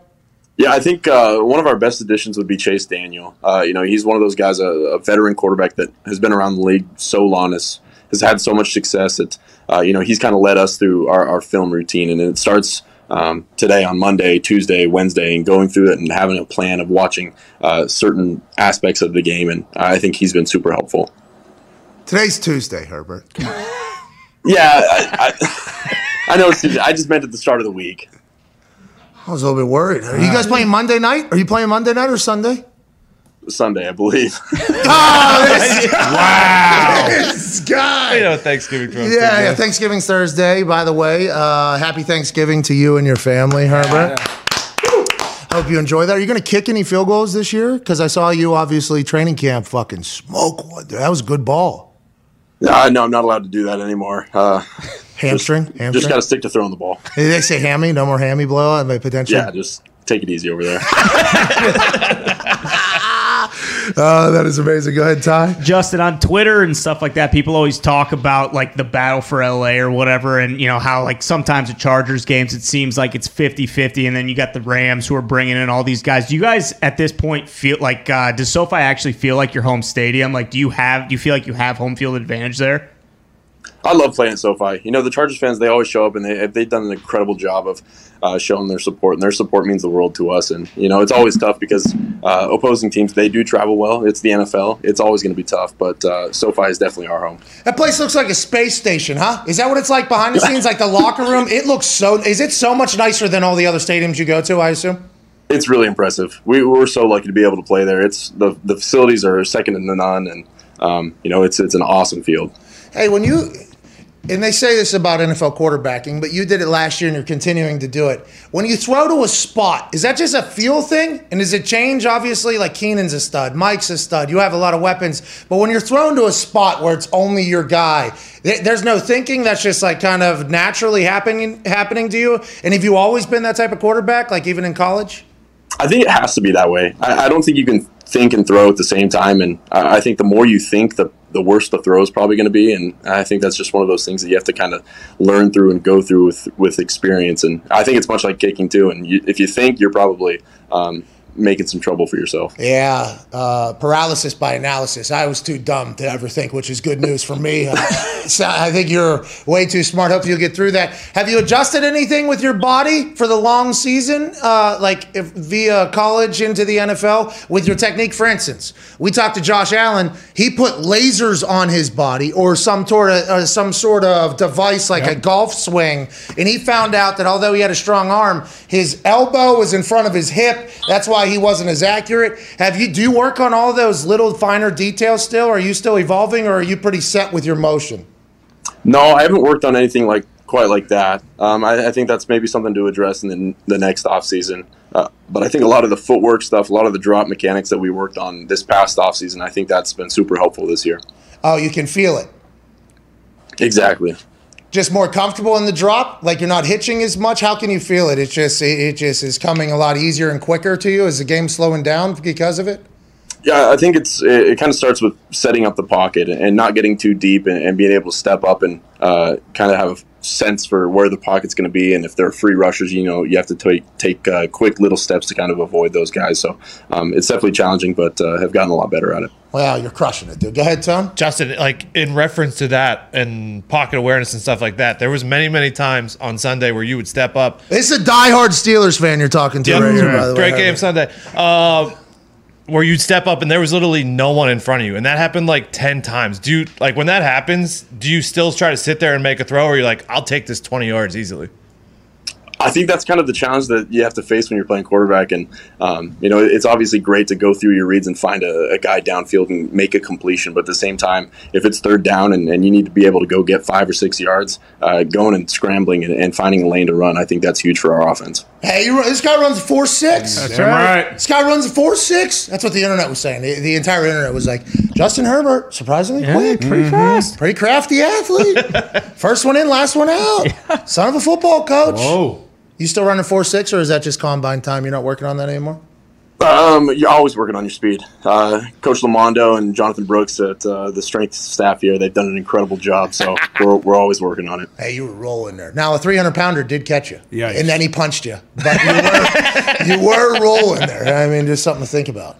I guess I'm not working on my speed quite enough then. Hey, listen, don't be kicking balls, and let's not be doing too many explosive things, okay? Let's not blow any hammers. Let's throw the fucking ball. Justin, go ahead, Connor. Yeah, Justin, the hair looks phenomenal. Is there any thought to maybe pivot to a mullet at some point, or are you just going to let it keep going? And then real quick, talking turkey, are you a mashed potatoes guy or what? For sure a mashed potatoes guy. But Come on! No thought on the mullet quite yet. I think that's something that I've kind of think more about and maybe transition to in the offseason. Maybe playoff run. Ooh. No. What do you say? Playoff mullet. Come on. Last time you were on, you said, I'm a Nike guy, and you hadn't signed a Nike deal. And I said, whoa, you'll fucking sign with Adidas, right? Let's make sure we have a little leverage. You're like, no, I'm a Nike guy. You're a Nike guy now completely? Yeah, Nike guy. I've always been loyal to the swoosh and kind of grew up with it, so everything worked out well. Hey, congrats. Yeah. Thank you. Really, really happy for you, man. Go ahead, Frank. Justin, back to the running that we were talking about with you doing, and especially on Sunday, I noticed you were sliding a lot, and a lot of young guys, when they come into the league, either refuse to slide or don't know how. Is that just instinctive? Have you ever worked on that? Did you play baseball? Where'd that come from? Because it was, as a Steeler fan, it was frustrating to watch.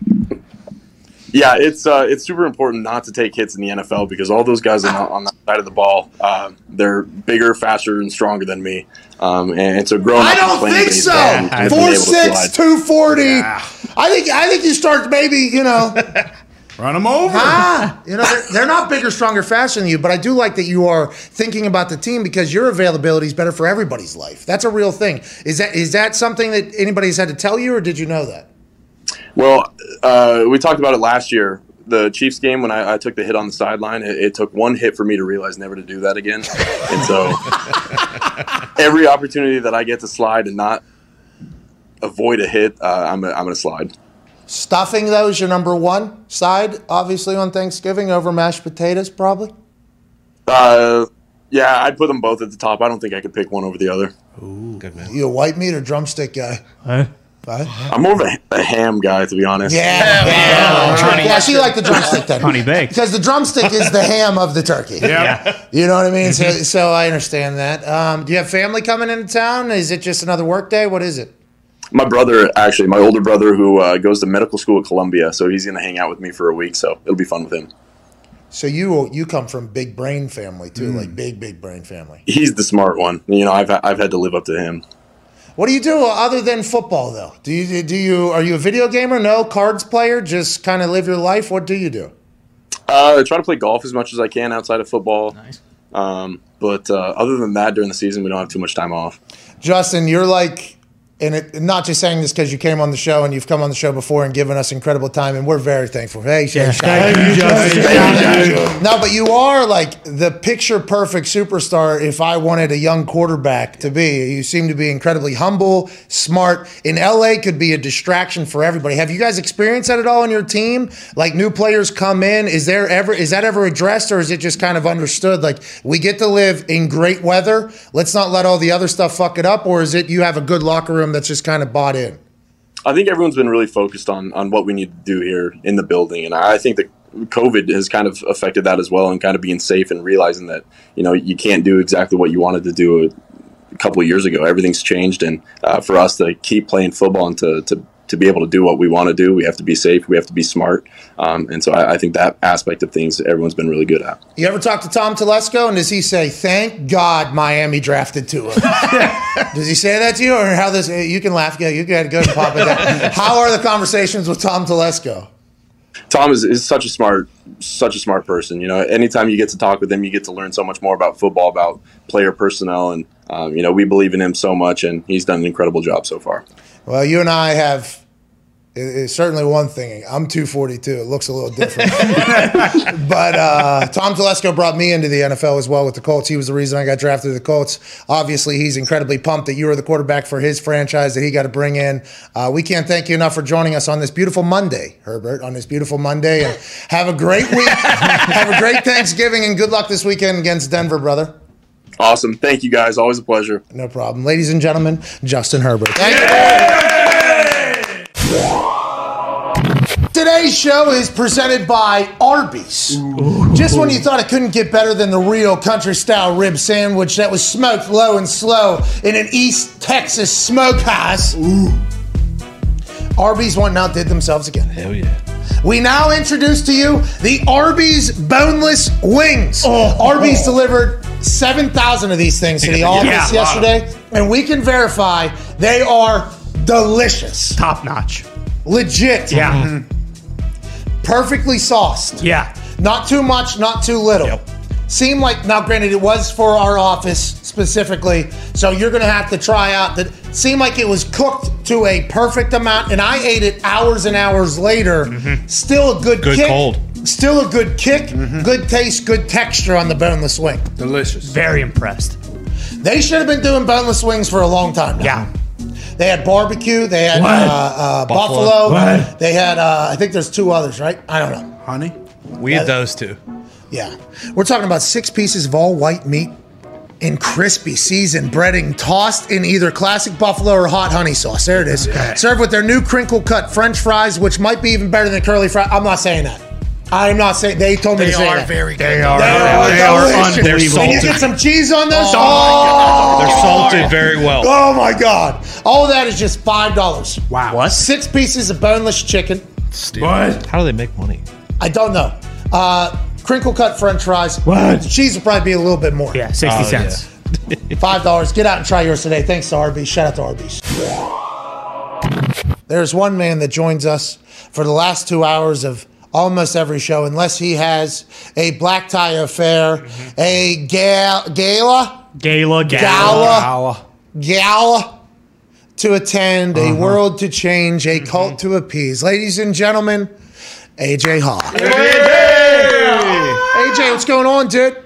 What's up, guys? How you doing? How was Herbert? Hey, Herbert was awesome. Herbert was incredible. He didn't give anything that, like, you'd be like, oh, I can't. What? You know, nobody's doing that, but he's proving every single conversation that he's like a guy. You know, he's so cool. I would love to be on a team with that guy as quarterback. Seems super chill, you know? Yeah, Joe Cool, and then we called Montana, especially when he was taking care of that person abducting his granddaughter. But yeah, he does seem to be like he is always in control. We're going to have to ask FanDuel, but could we get a futures bet on Herbert saving a kidnapping with a football. Yeah. Because if that is what they called Montana, Joe Cool, because he's just always cool. Herbert's got the same exact quality. I would like to put a futures on him snagging a football out of a glass case with Super Bowl rings on and throwing a strike at a guy's beak who is, what's that? Reenact it.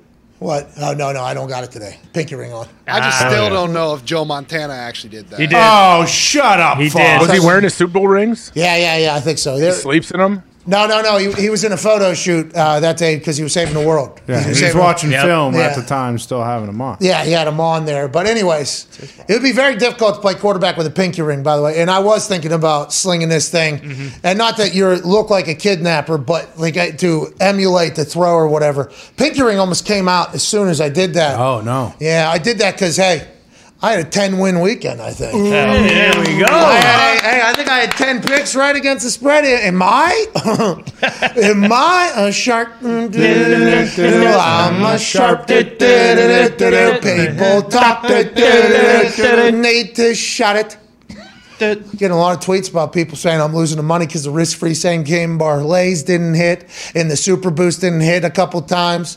But I'm 10-5. You're 9-6. Let's go. Here we go, boys. This is what's going to happen going forward. This is who we are now, AJ. The standard is the standard. Week 11 into a Week 18 season. Let's go, dude. Let's go ahead and get this now. Let's win this, AJ. Hey, how do we get any of these right when every single week it seems like there's 3 or 4 games where should be a blowout one way and the team that usually on paper does not look very good blows them out? No, AJ, I understand what you're saying about the first 11 weeks of the NFL season, but I am here to declare that now the teams that we know will show up. Yes. And the teams that we know stink will stink. This is great for all of us gamblers and those of us who pick against the spread. Here we are. Here we go. Here we are. Here we are. Like the Bears are legit, right? Like they have no issues. They're good. No. Oh, come on. No, it's the opposite. No, the Bears stink. Yeah. I saw a video with Zito singing, and I didn't. Whoa, know that he was a wasn't me, singer. dude. Okay, so it did sound like Zito to me too. I was It not was told weird, who man. made it. I was not told who made it. Yeah, so it's been nice. you find your paradise. Can everybody sing it but Zito? Can we get one more run back here? See, this is what they wanted to do to old buddy's voice in Atlanta. There you go, That's right. They wanted to distort the voice, which is exactly what Zito just did because Who? You know who. You know who did. Come on. FBI. In Atlanta? What do you mean? Yeah. You know who, dude. Richard Jewell? Yeah. They tried to distort his voice. How would anyone know? When there was a That's bomb where in we're going. Santana. What are you talking Bro, about? That was listen, a big just story. because I think at such a high level, and I'm 7. Listen, you can keep up with the conversation, AJ. All right? I mean, the fact that I heard Atlanta and I realized Richard Jewell because you saw one mini series. There's a bomb in Centennial Park. That was the words. So the only thing they had was an audio piece of evidence, right, that linked everything. And they tried to get Richard Jewell, this incredibly diligent, hardworking security guard. Blue collar. They tried to get him pinned to be the guy because he was telling people they weren't doing their jobs right, so he was not liked by the people that were potentially doing the investigation. They thought, oh, this guy's power hungry. The only thing they had was a piece of audio evidence, was call a threat, basically.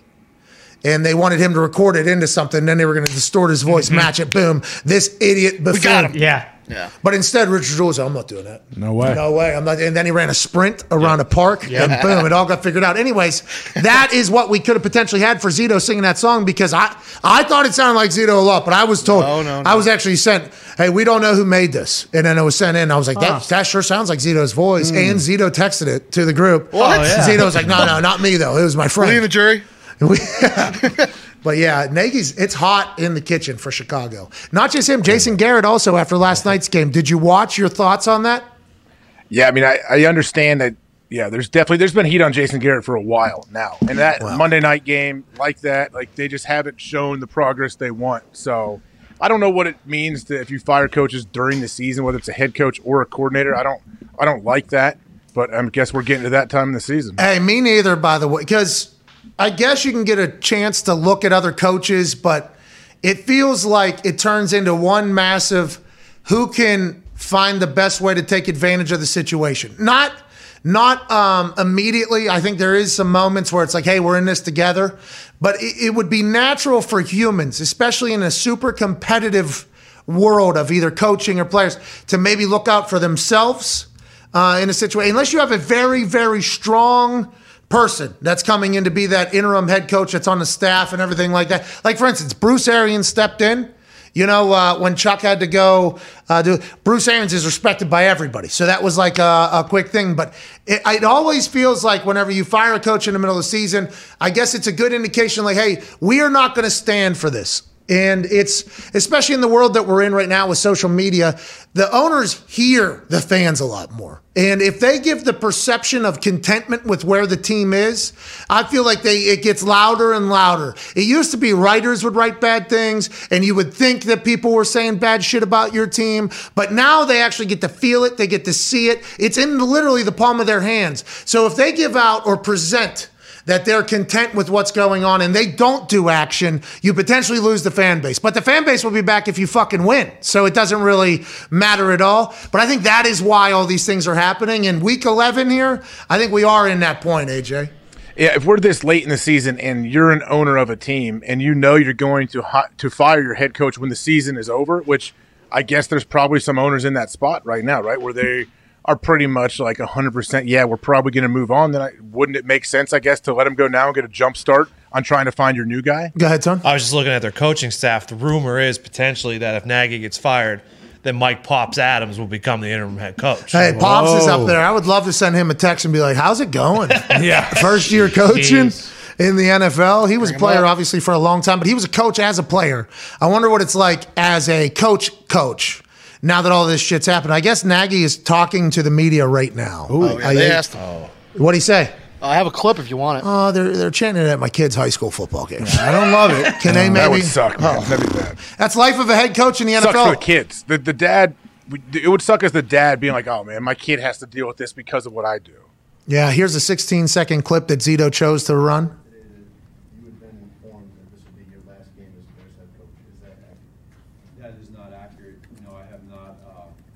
I have great communication with ownership, with Jordan, Ted, and Ryan, but I have not had any discussions. Okay, so that's like such a good journalistic way to ask a question. We heard who? Yeah. You know who? We heard that you might be fired on Friday, basically, but we can put this and soup this up in a broadcast manner that you have to give us an actual answer and you can't give us a no comment. We have to figure out how to do that about the fucking toe with Aaron about an hour. So let's brainstorm. Let's brainstorm ideas. I mean, we need to because I don't know. I don't see us gain any ground on that. Yeah, I know. Well, that's you. You probably asked him if we're going to gain any ground. He said no. That's why we have to do shit like this. No, I don't. He doesn't want to know any. Like I've never said anything like I'll ask you this. He absolutely does not ever want to be like tipped to what we may ask. By the way, I like that. I appreciate that.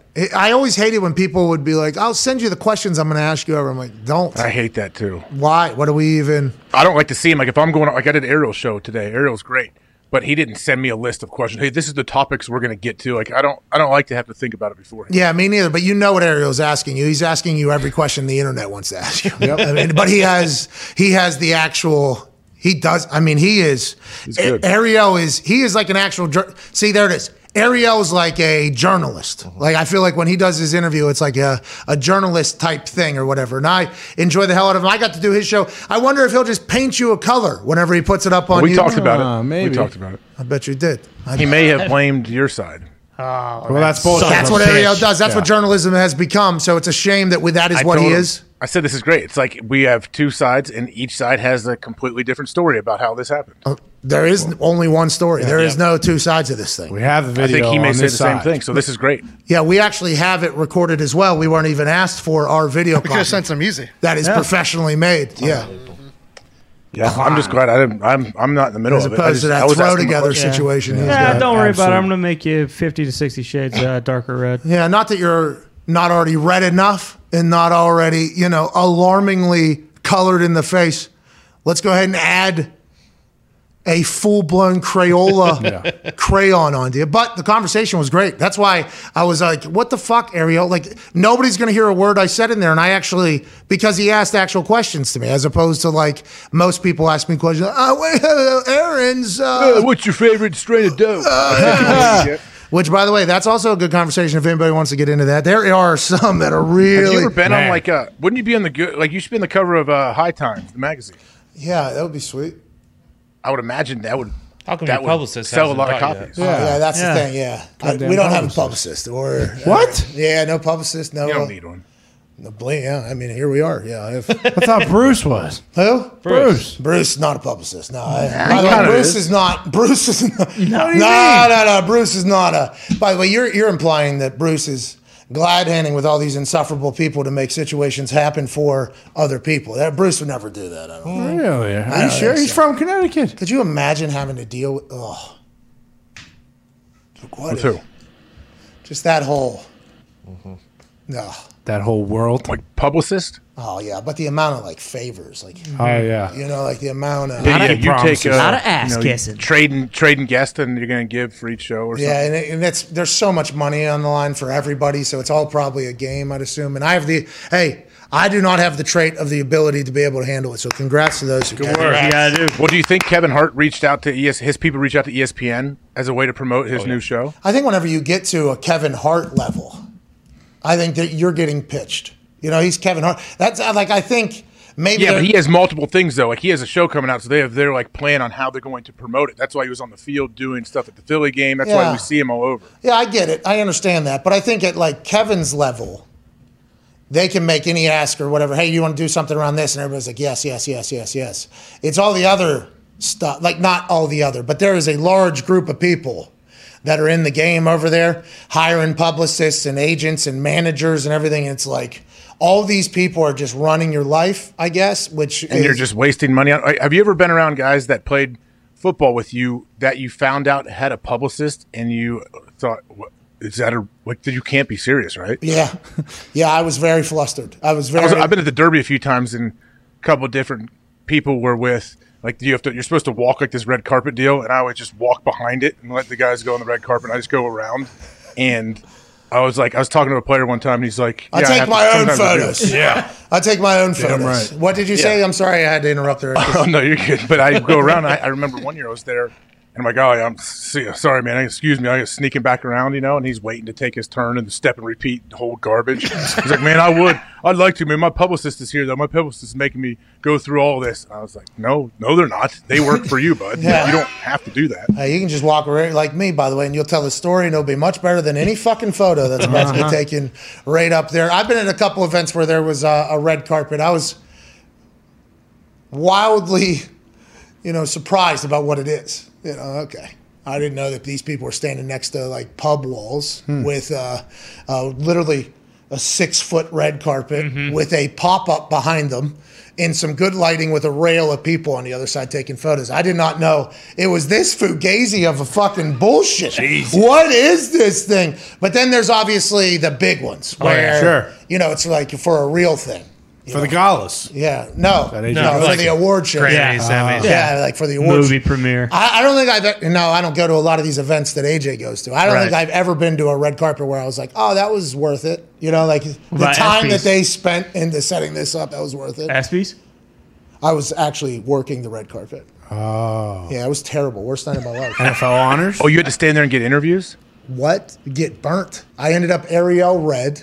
Okay, in real life. Outdoors? What? It was at the fucking Crypto.com. Crypto.com. Cali. It was at the Crypto.com center. Come on.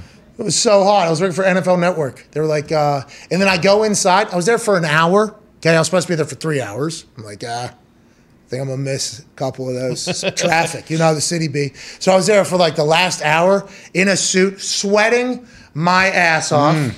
Okay. Got 2 or 3 interviews. LaShawn McCoy stopped by. Thank you, LaShawn. They're like, oh, you gotta call for him. I'm not calling for these people. There is zero chance. It's the worst. There was zero chance of that happening. So I got a couple in there. I think it probably created a good little piece of content. I was lucky to do it, experience it. And then I represented the Indianapolis Colts at the ESPYs. I was the only one there. The Colts were up for comeback of the year, game of the year, I think, against the Chiefs. Playoffs? In the playoffs.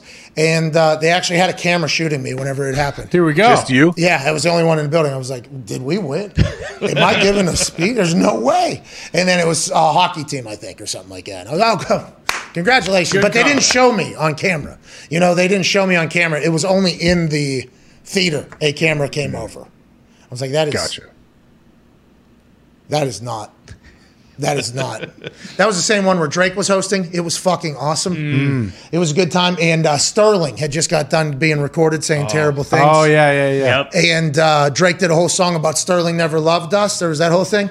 And I was potentially the only Caucasian in a rather pretty big area. And Sure. I let him know Sterling didn't like me either, man. He didn't like me either because as soon as they go to commercial break, the whole theater just gets dead quiet and the lights come on. It's like, yikes. Holy very fillers. awkward. How about you like having the seat fillers? Like if you get up and take a leak, they have some girl or guy instantly come sit in your seat. Sprint in. Boom, boom, boom. It's like, oh, all of this is bullshit. What is... The first time that happened to me, I came down. I was like, who stole my seat? Why is this dude sitting next to my wife? What are we doing here? And then seat filler. My bad. Oh, yeah. Wait till the next commercial. We'll get you back to your wife. Okay, that man is you right now. This is what's going on. Those are insane. You go to all those events, though. Yeah. I don't know how you do it. I went to the ESPYs a couple years. 1 year I went to the ESPYs. I think Tim Blake was hosting. I was deathly sick, just dripping sweat in my seat. It was awful. Yeah. I've never had a good experience at any of those. I've never won any awards either, though. That's bullshit. Nah, Heisman Radio. That's true. Oh, yeah. You do have that. Oh, yeah. Yeah, it was. And that hashtag award. Oh, yeah. No, they mailed it. Oh, that's right. Yeah. Literally. Cool, though. What about that Nickelodeon thing behind you? You won something there. Global Guts? Yeah, you earned that. It's not a fucking award show, dude. Crag, I have no clue what that show is still. That is embarrassing. To be our age, roughly. What is the show called? Global Guts. Okay, yeah, I've never heard of it. Guts and Global Guts. Mike O'Malley. We know AJ. Do you have it? You don't. You don't.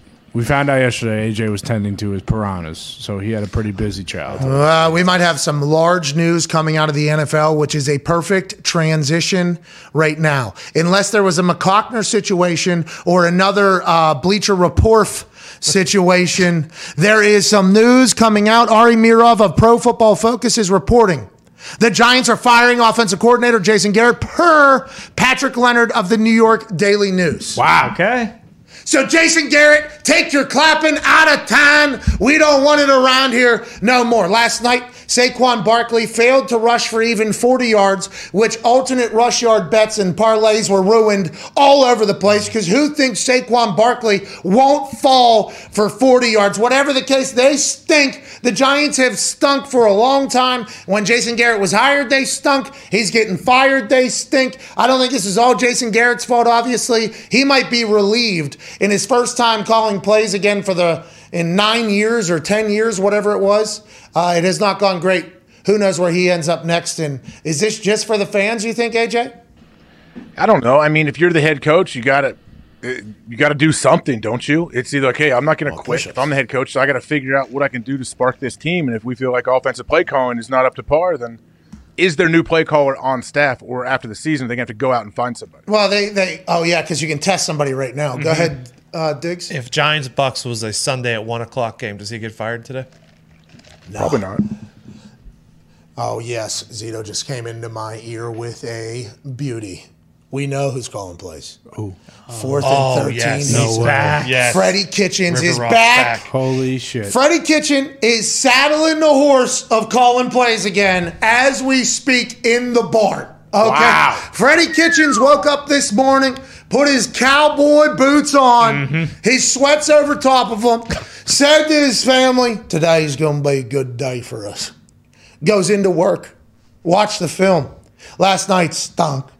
Freddie Kitchens, though, knows that they can be better. The internet's abuzz. Jason Garrett's out. And as soon as the news goes that Jason Garrett, the Giants, fired their offensive coordinator on Tuesday, according to a source, pulling the plug 26 games in on a longtime former Dallas Cowboys head coach, Freddie Kitchens,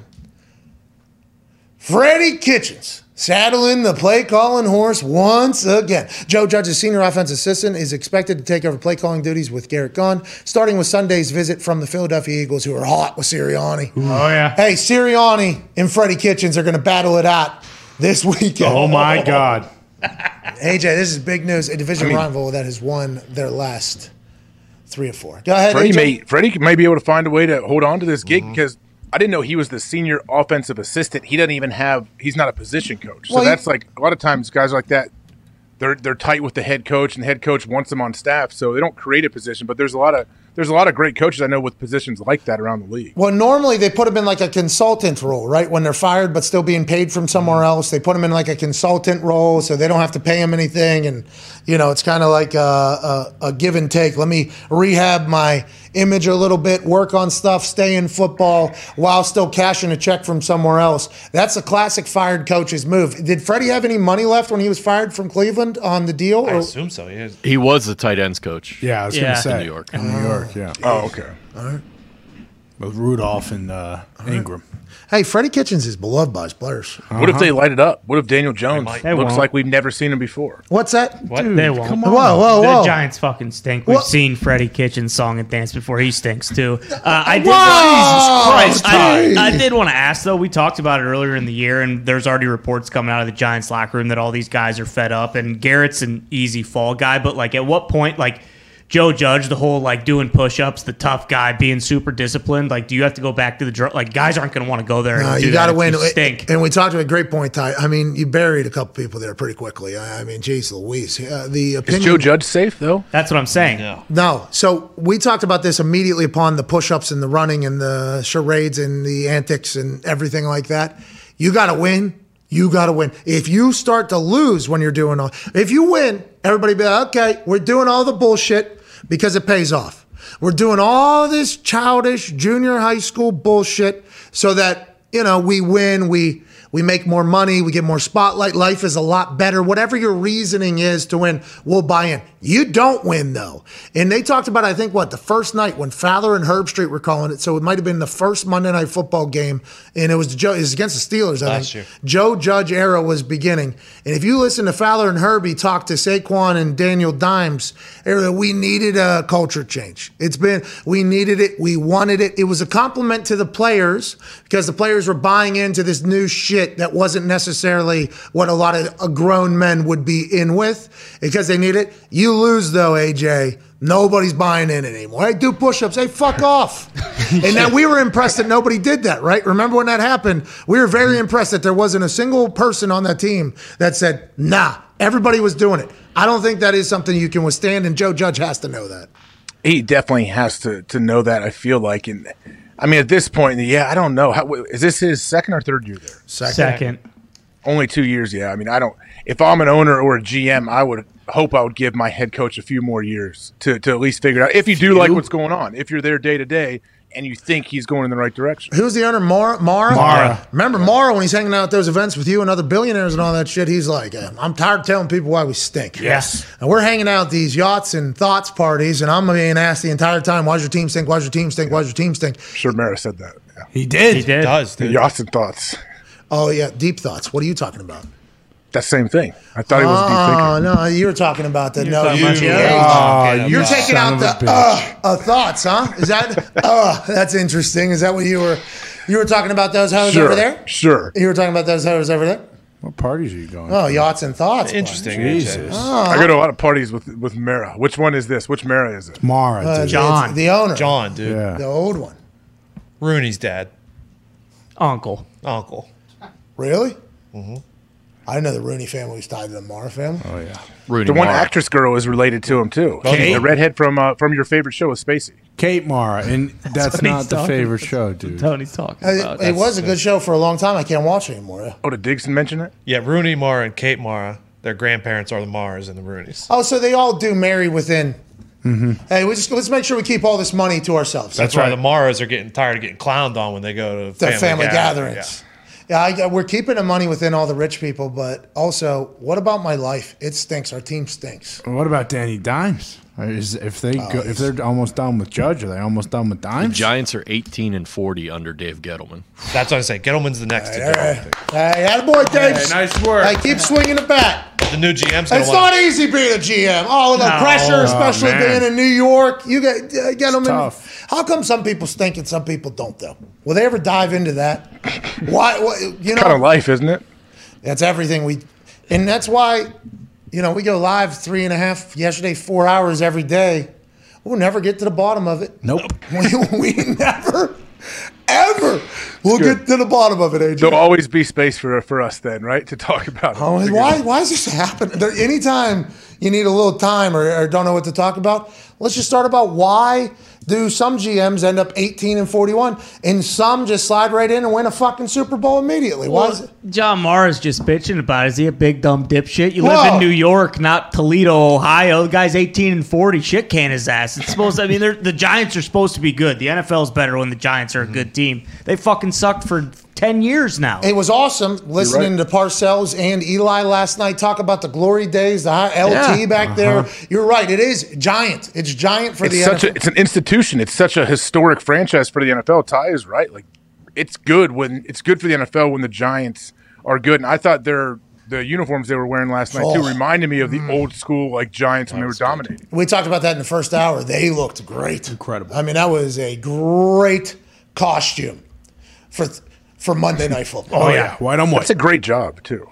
What's that? The Giants head coach. Yes, a lot of pressure, a lot of scrutiny being there, but if you can win for the Giants or the Jets, that's just a great spot to be. Well, for all the alum, all the connections, I mean, they are plugged in everywhere. The Giants are plugged in everywhere in every business because of how long and how great they've been in the biggest market in the world. I mean, it is. You're right. Their fans, though, although the fans they will definitely give them a hard time, but they are diehard. Doesn't every fan base? And I don't want to knock the bigness of the big city because I was in there this past weekend, and when you're flying in there, you forget how fucking long that line of buildings that are bigger than any city you're in's buildings, just all the way fucking down. And then, by the way, that thing goes way back as well. Yeah. It is massive. I get it. Okay, I very much get it. But doesn't every head coach or GM that stink? I mean, they're fire Nagy's happening at their kids' high school football game. Chicago, third largest city in America. But it's quite a difference from New York to Chicago whenever you're talking size-wise. New York is so fucking big. It is absurd. But isn't it always like going to be in your face? Isn't every GM job going to be tough? I get that New York, and maybe this is back when there wasn't as much social media and connection. And I think I asked Sanchez this, and Sanchez talks about just like, and maybe you can hit on this a little bit more. In our locker room, there wasn't 100 media people in there every single day in our locker room whenever it was an open locker room session. It was normally like 20 or so people floating around. I guess in New York it is 100 people every single day in your locker room, but you can leave the locker room. Like you have to speak for 10 to 15 minutes, but you can leave the locker room. You're with your phone all day. And there's people coming at you all day, right? Isn't that? And how much are you guys going out to these events and facing it? I just feel like that criticism is a little bit more overblown than I might be wrong though. Just louder. I think it's louder in New York. Maybe it's like the classic like New York bravado, like brash, like that people like in your face. I think they just may hear it a little bit more, I guess. If you go out, you're around 1 billion people always if you're in the city. Like Philly has to be miserable. Oh yeah. You know what I mean? Like Philly's nowhere near as large as New York. I guess it's in the area though. So like there's those fans. Pittsburgh, I mean, granted, they're calling for Tomlin. He's never had a losing season. Could you imagine if Colbert or Tomlin were 8 and whatever in Pittsburgh? The people would be fucking storming UPMC training facility. To your point, I don't think like you're right. No matter where you're GM, no matter where you're coach, you're gonna hear it if you're bad. But I feel like those cities like Pittsburgh, Philly, New York, like those type of cities, like here in Indy, Chicago. If you're doing bad and you're walking down the street, no one's going to come up and tell you that. Like in those cities, someone's going to be like, "You fucking stink." And there's a lot more people in that city. But don't everybody lives in New Jersey? I don't want to continue to harp on this, but I think Indiana nice. Indiana's very nice, and I don't know how just much magnified. I think it's just magnified. Yeah, but dude, if you get 50 scrolls of people that's telling different. you, I know, but how many people are doing that? I think you're right. You think Nagy's not on? These guys aren't on. I can't imagine Nagy would be. Or if you were a Judge. coach, that would be stupid. But also, like, what if you just want to live though? What if you got some good fucking jokes you want to let fly? That's true. burner Probably don't be a head coach in the NFL then. Yeah, well, you're right. I guess because your time is. If you are, only do it when you're winning. Which I think should be everybody, by the way, in the NFL. Everybody should be winning? No, you should be chilling if you're not winning. Oh, yeah. It's great gig, awesome gig. There's only 32 of them, but man, I can imagine day to day, it's a roller coaster. You got to sacrifice a lot. The GM position as well, but it's going to get hot in the kitchen in a lot of these places. And I guess Jason Garrett's the first domino to fall in this wild 2021 NFL season coaching his situation. It's not like these guys don't understand that, though. Yes, everybody knows. Yeah, he knows exactly. I mean, and in New York, like, they're terrible, and they've been terrible. And it's just like at a certain point, and you're getting paid a lot of money to All right, do it. so here's another thing, I guess, with the big city, and I literally just thought of this.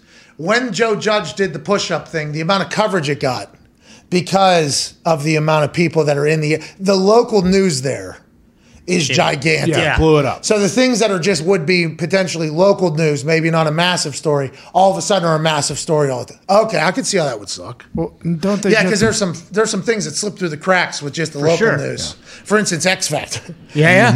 X Factor and things like there's like local news that slips by. I guess in New York, nothing slips by. So every single thing you do is a national story. Okay, so maybe it took me a little bit to figure it out. I apologize there in New York, I guess. And they have to, before all of the streaming shows and a million options, like with Mad Dog and Francesa, you had some like super high profile guys talking about New York sports every day. Yeah, being on radio in New York is still a massive.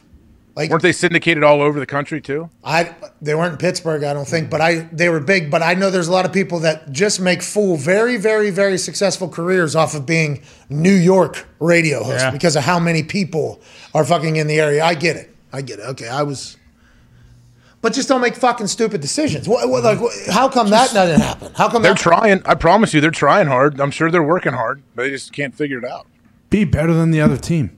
If the Giants are better than the Jets, then you don't take it on the shins as much. Hey, just real quick, though, there's another question. Why are some teams and it's because some places are cursed. I don't know what the Giants did. I know what the Lions did, and we get a chance to watch them maybe win on Thanksgiving this year. Well, you just can't let it happen in a place like New York either when, like, the city kind of sells itself. Like, guys want to go play in New York. Like, if your team is decent, like, guys want to go play there. If you fucking suck, they don't. But, like, the city is a big recruiting pitch and kind of sells itself. It's cold, though, isn't it? True. AJ? It's cold. It gets cold up here.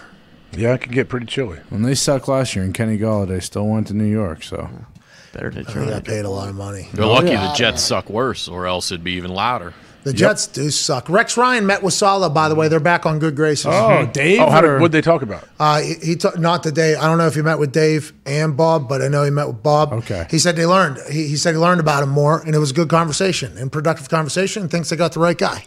That's how it should be. That's great. They had a beef publicly, and then they talked privately, right? And then they moved on, which is, by the way, the world should do that. Yeah, Rex probably saw how fucking stacked Saleh is because he is not no small spring chicken. He's a big boy. He's yoked up. Yoked up. Yeah, Dave is as well. Dave's ready to go. Yeah, did he talk to his brother? I don't know. Was Dave there? Maybe Dave brokered the deal. Can't thank you enough for allowing us to penetrate your ear holes. Big shout out to Herbert for his time, Aaron for his time, AJ, the boys' effort, and to all of you for allowing us to be a part of your day-to-day.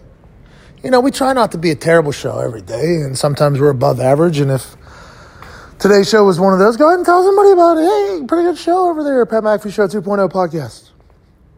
And if you didn't enjoy it, just act like it never happened, Please, that's all we ask. A little small business over here, no big deal. Hashtag End of Pod Squad. If you made it this far, go ahead and tweet yourself listening or where you're listening from. It doesn't have to be a selfie, just where you're at so we can learn a little bit. Ty continues to go through those tweets and send merch to random folks. Still 25% off at store.patmcafeeshow.com for our Big Sale Friday. And we're back tomorrow. Packed lineup tomorrow. Be a friend, tell a friend. Ty, please play some independent music and propel these people into a beautiful Aaron Rodgers Tuesday evening. Cheers.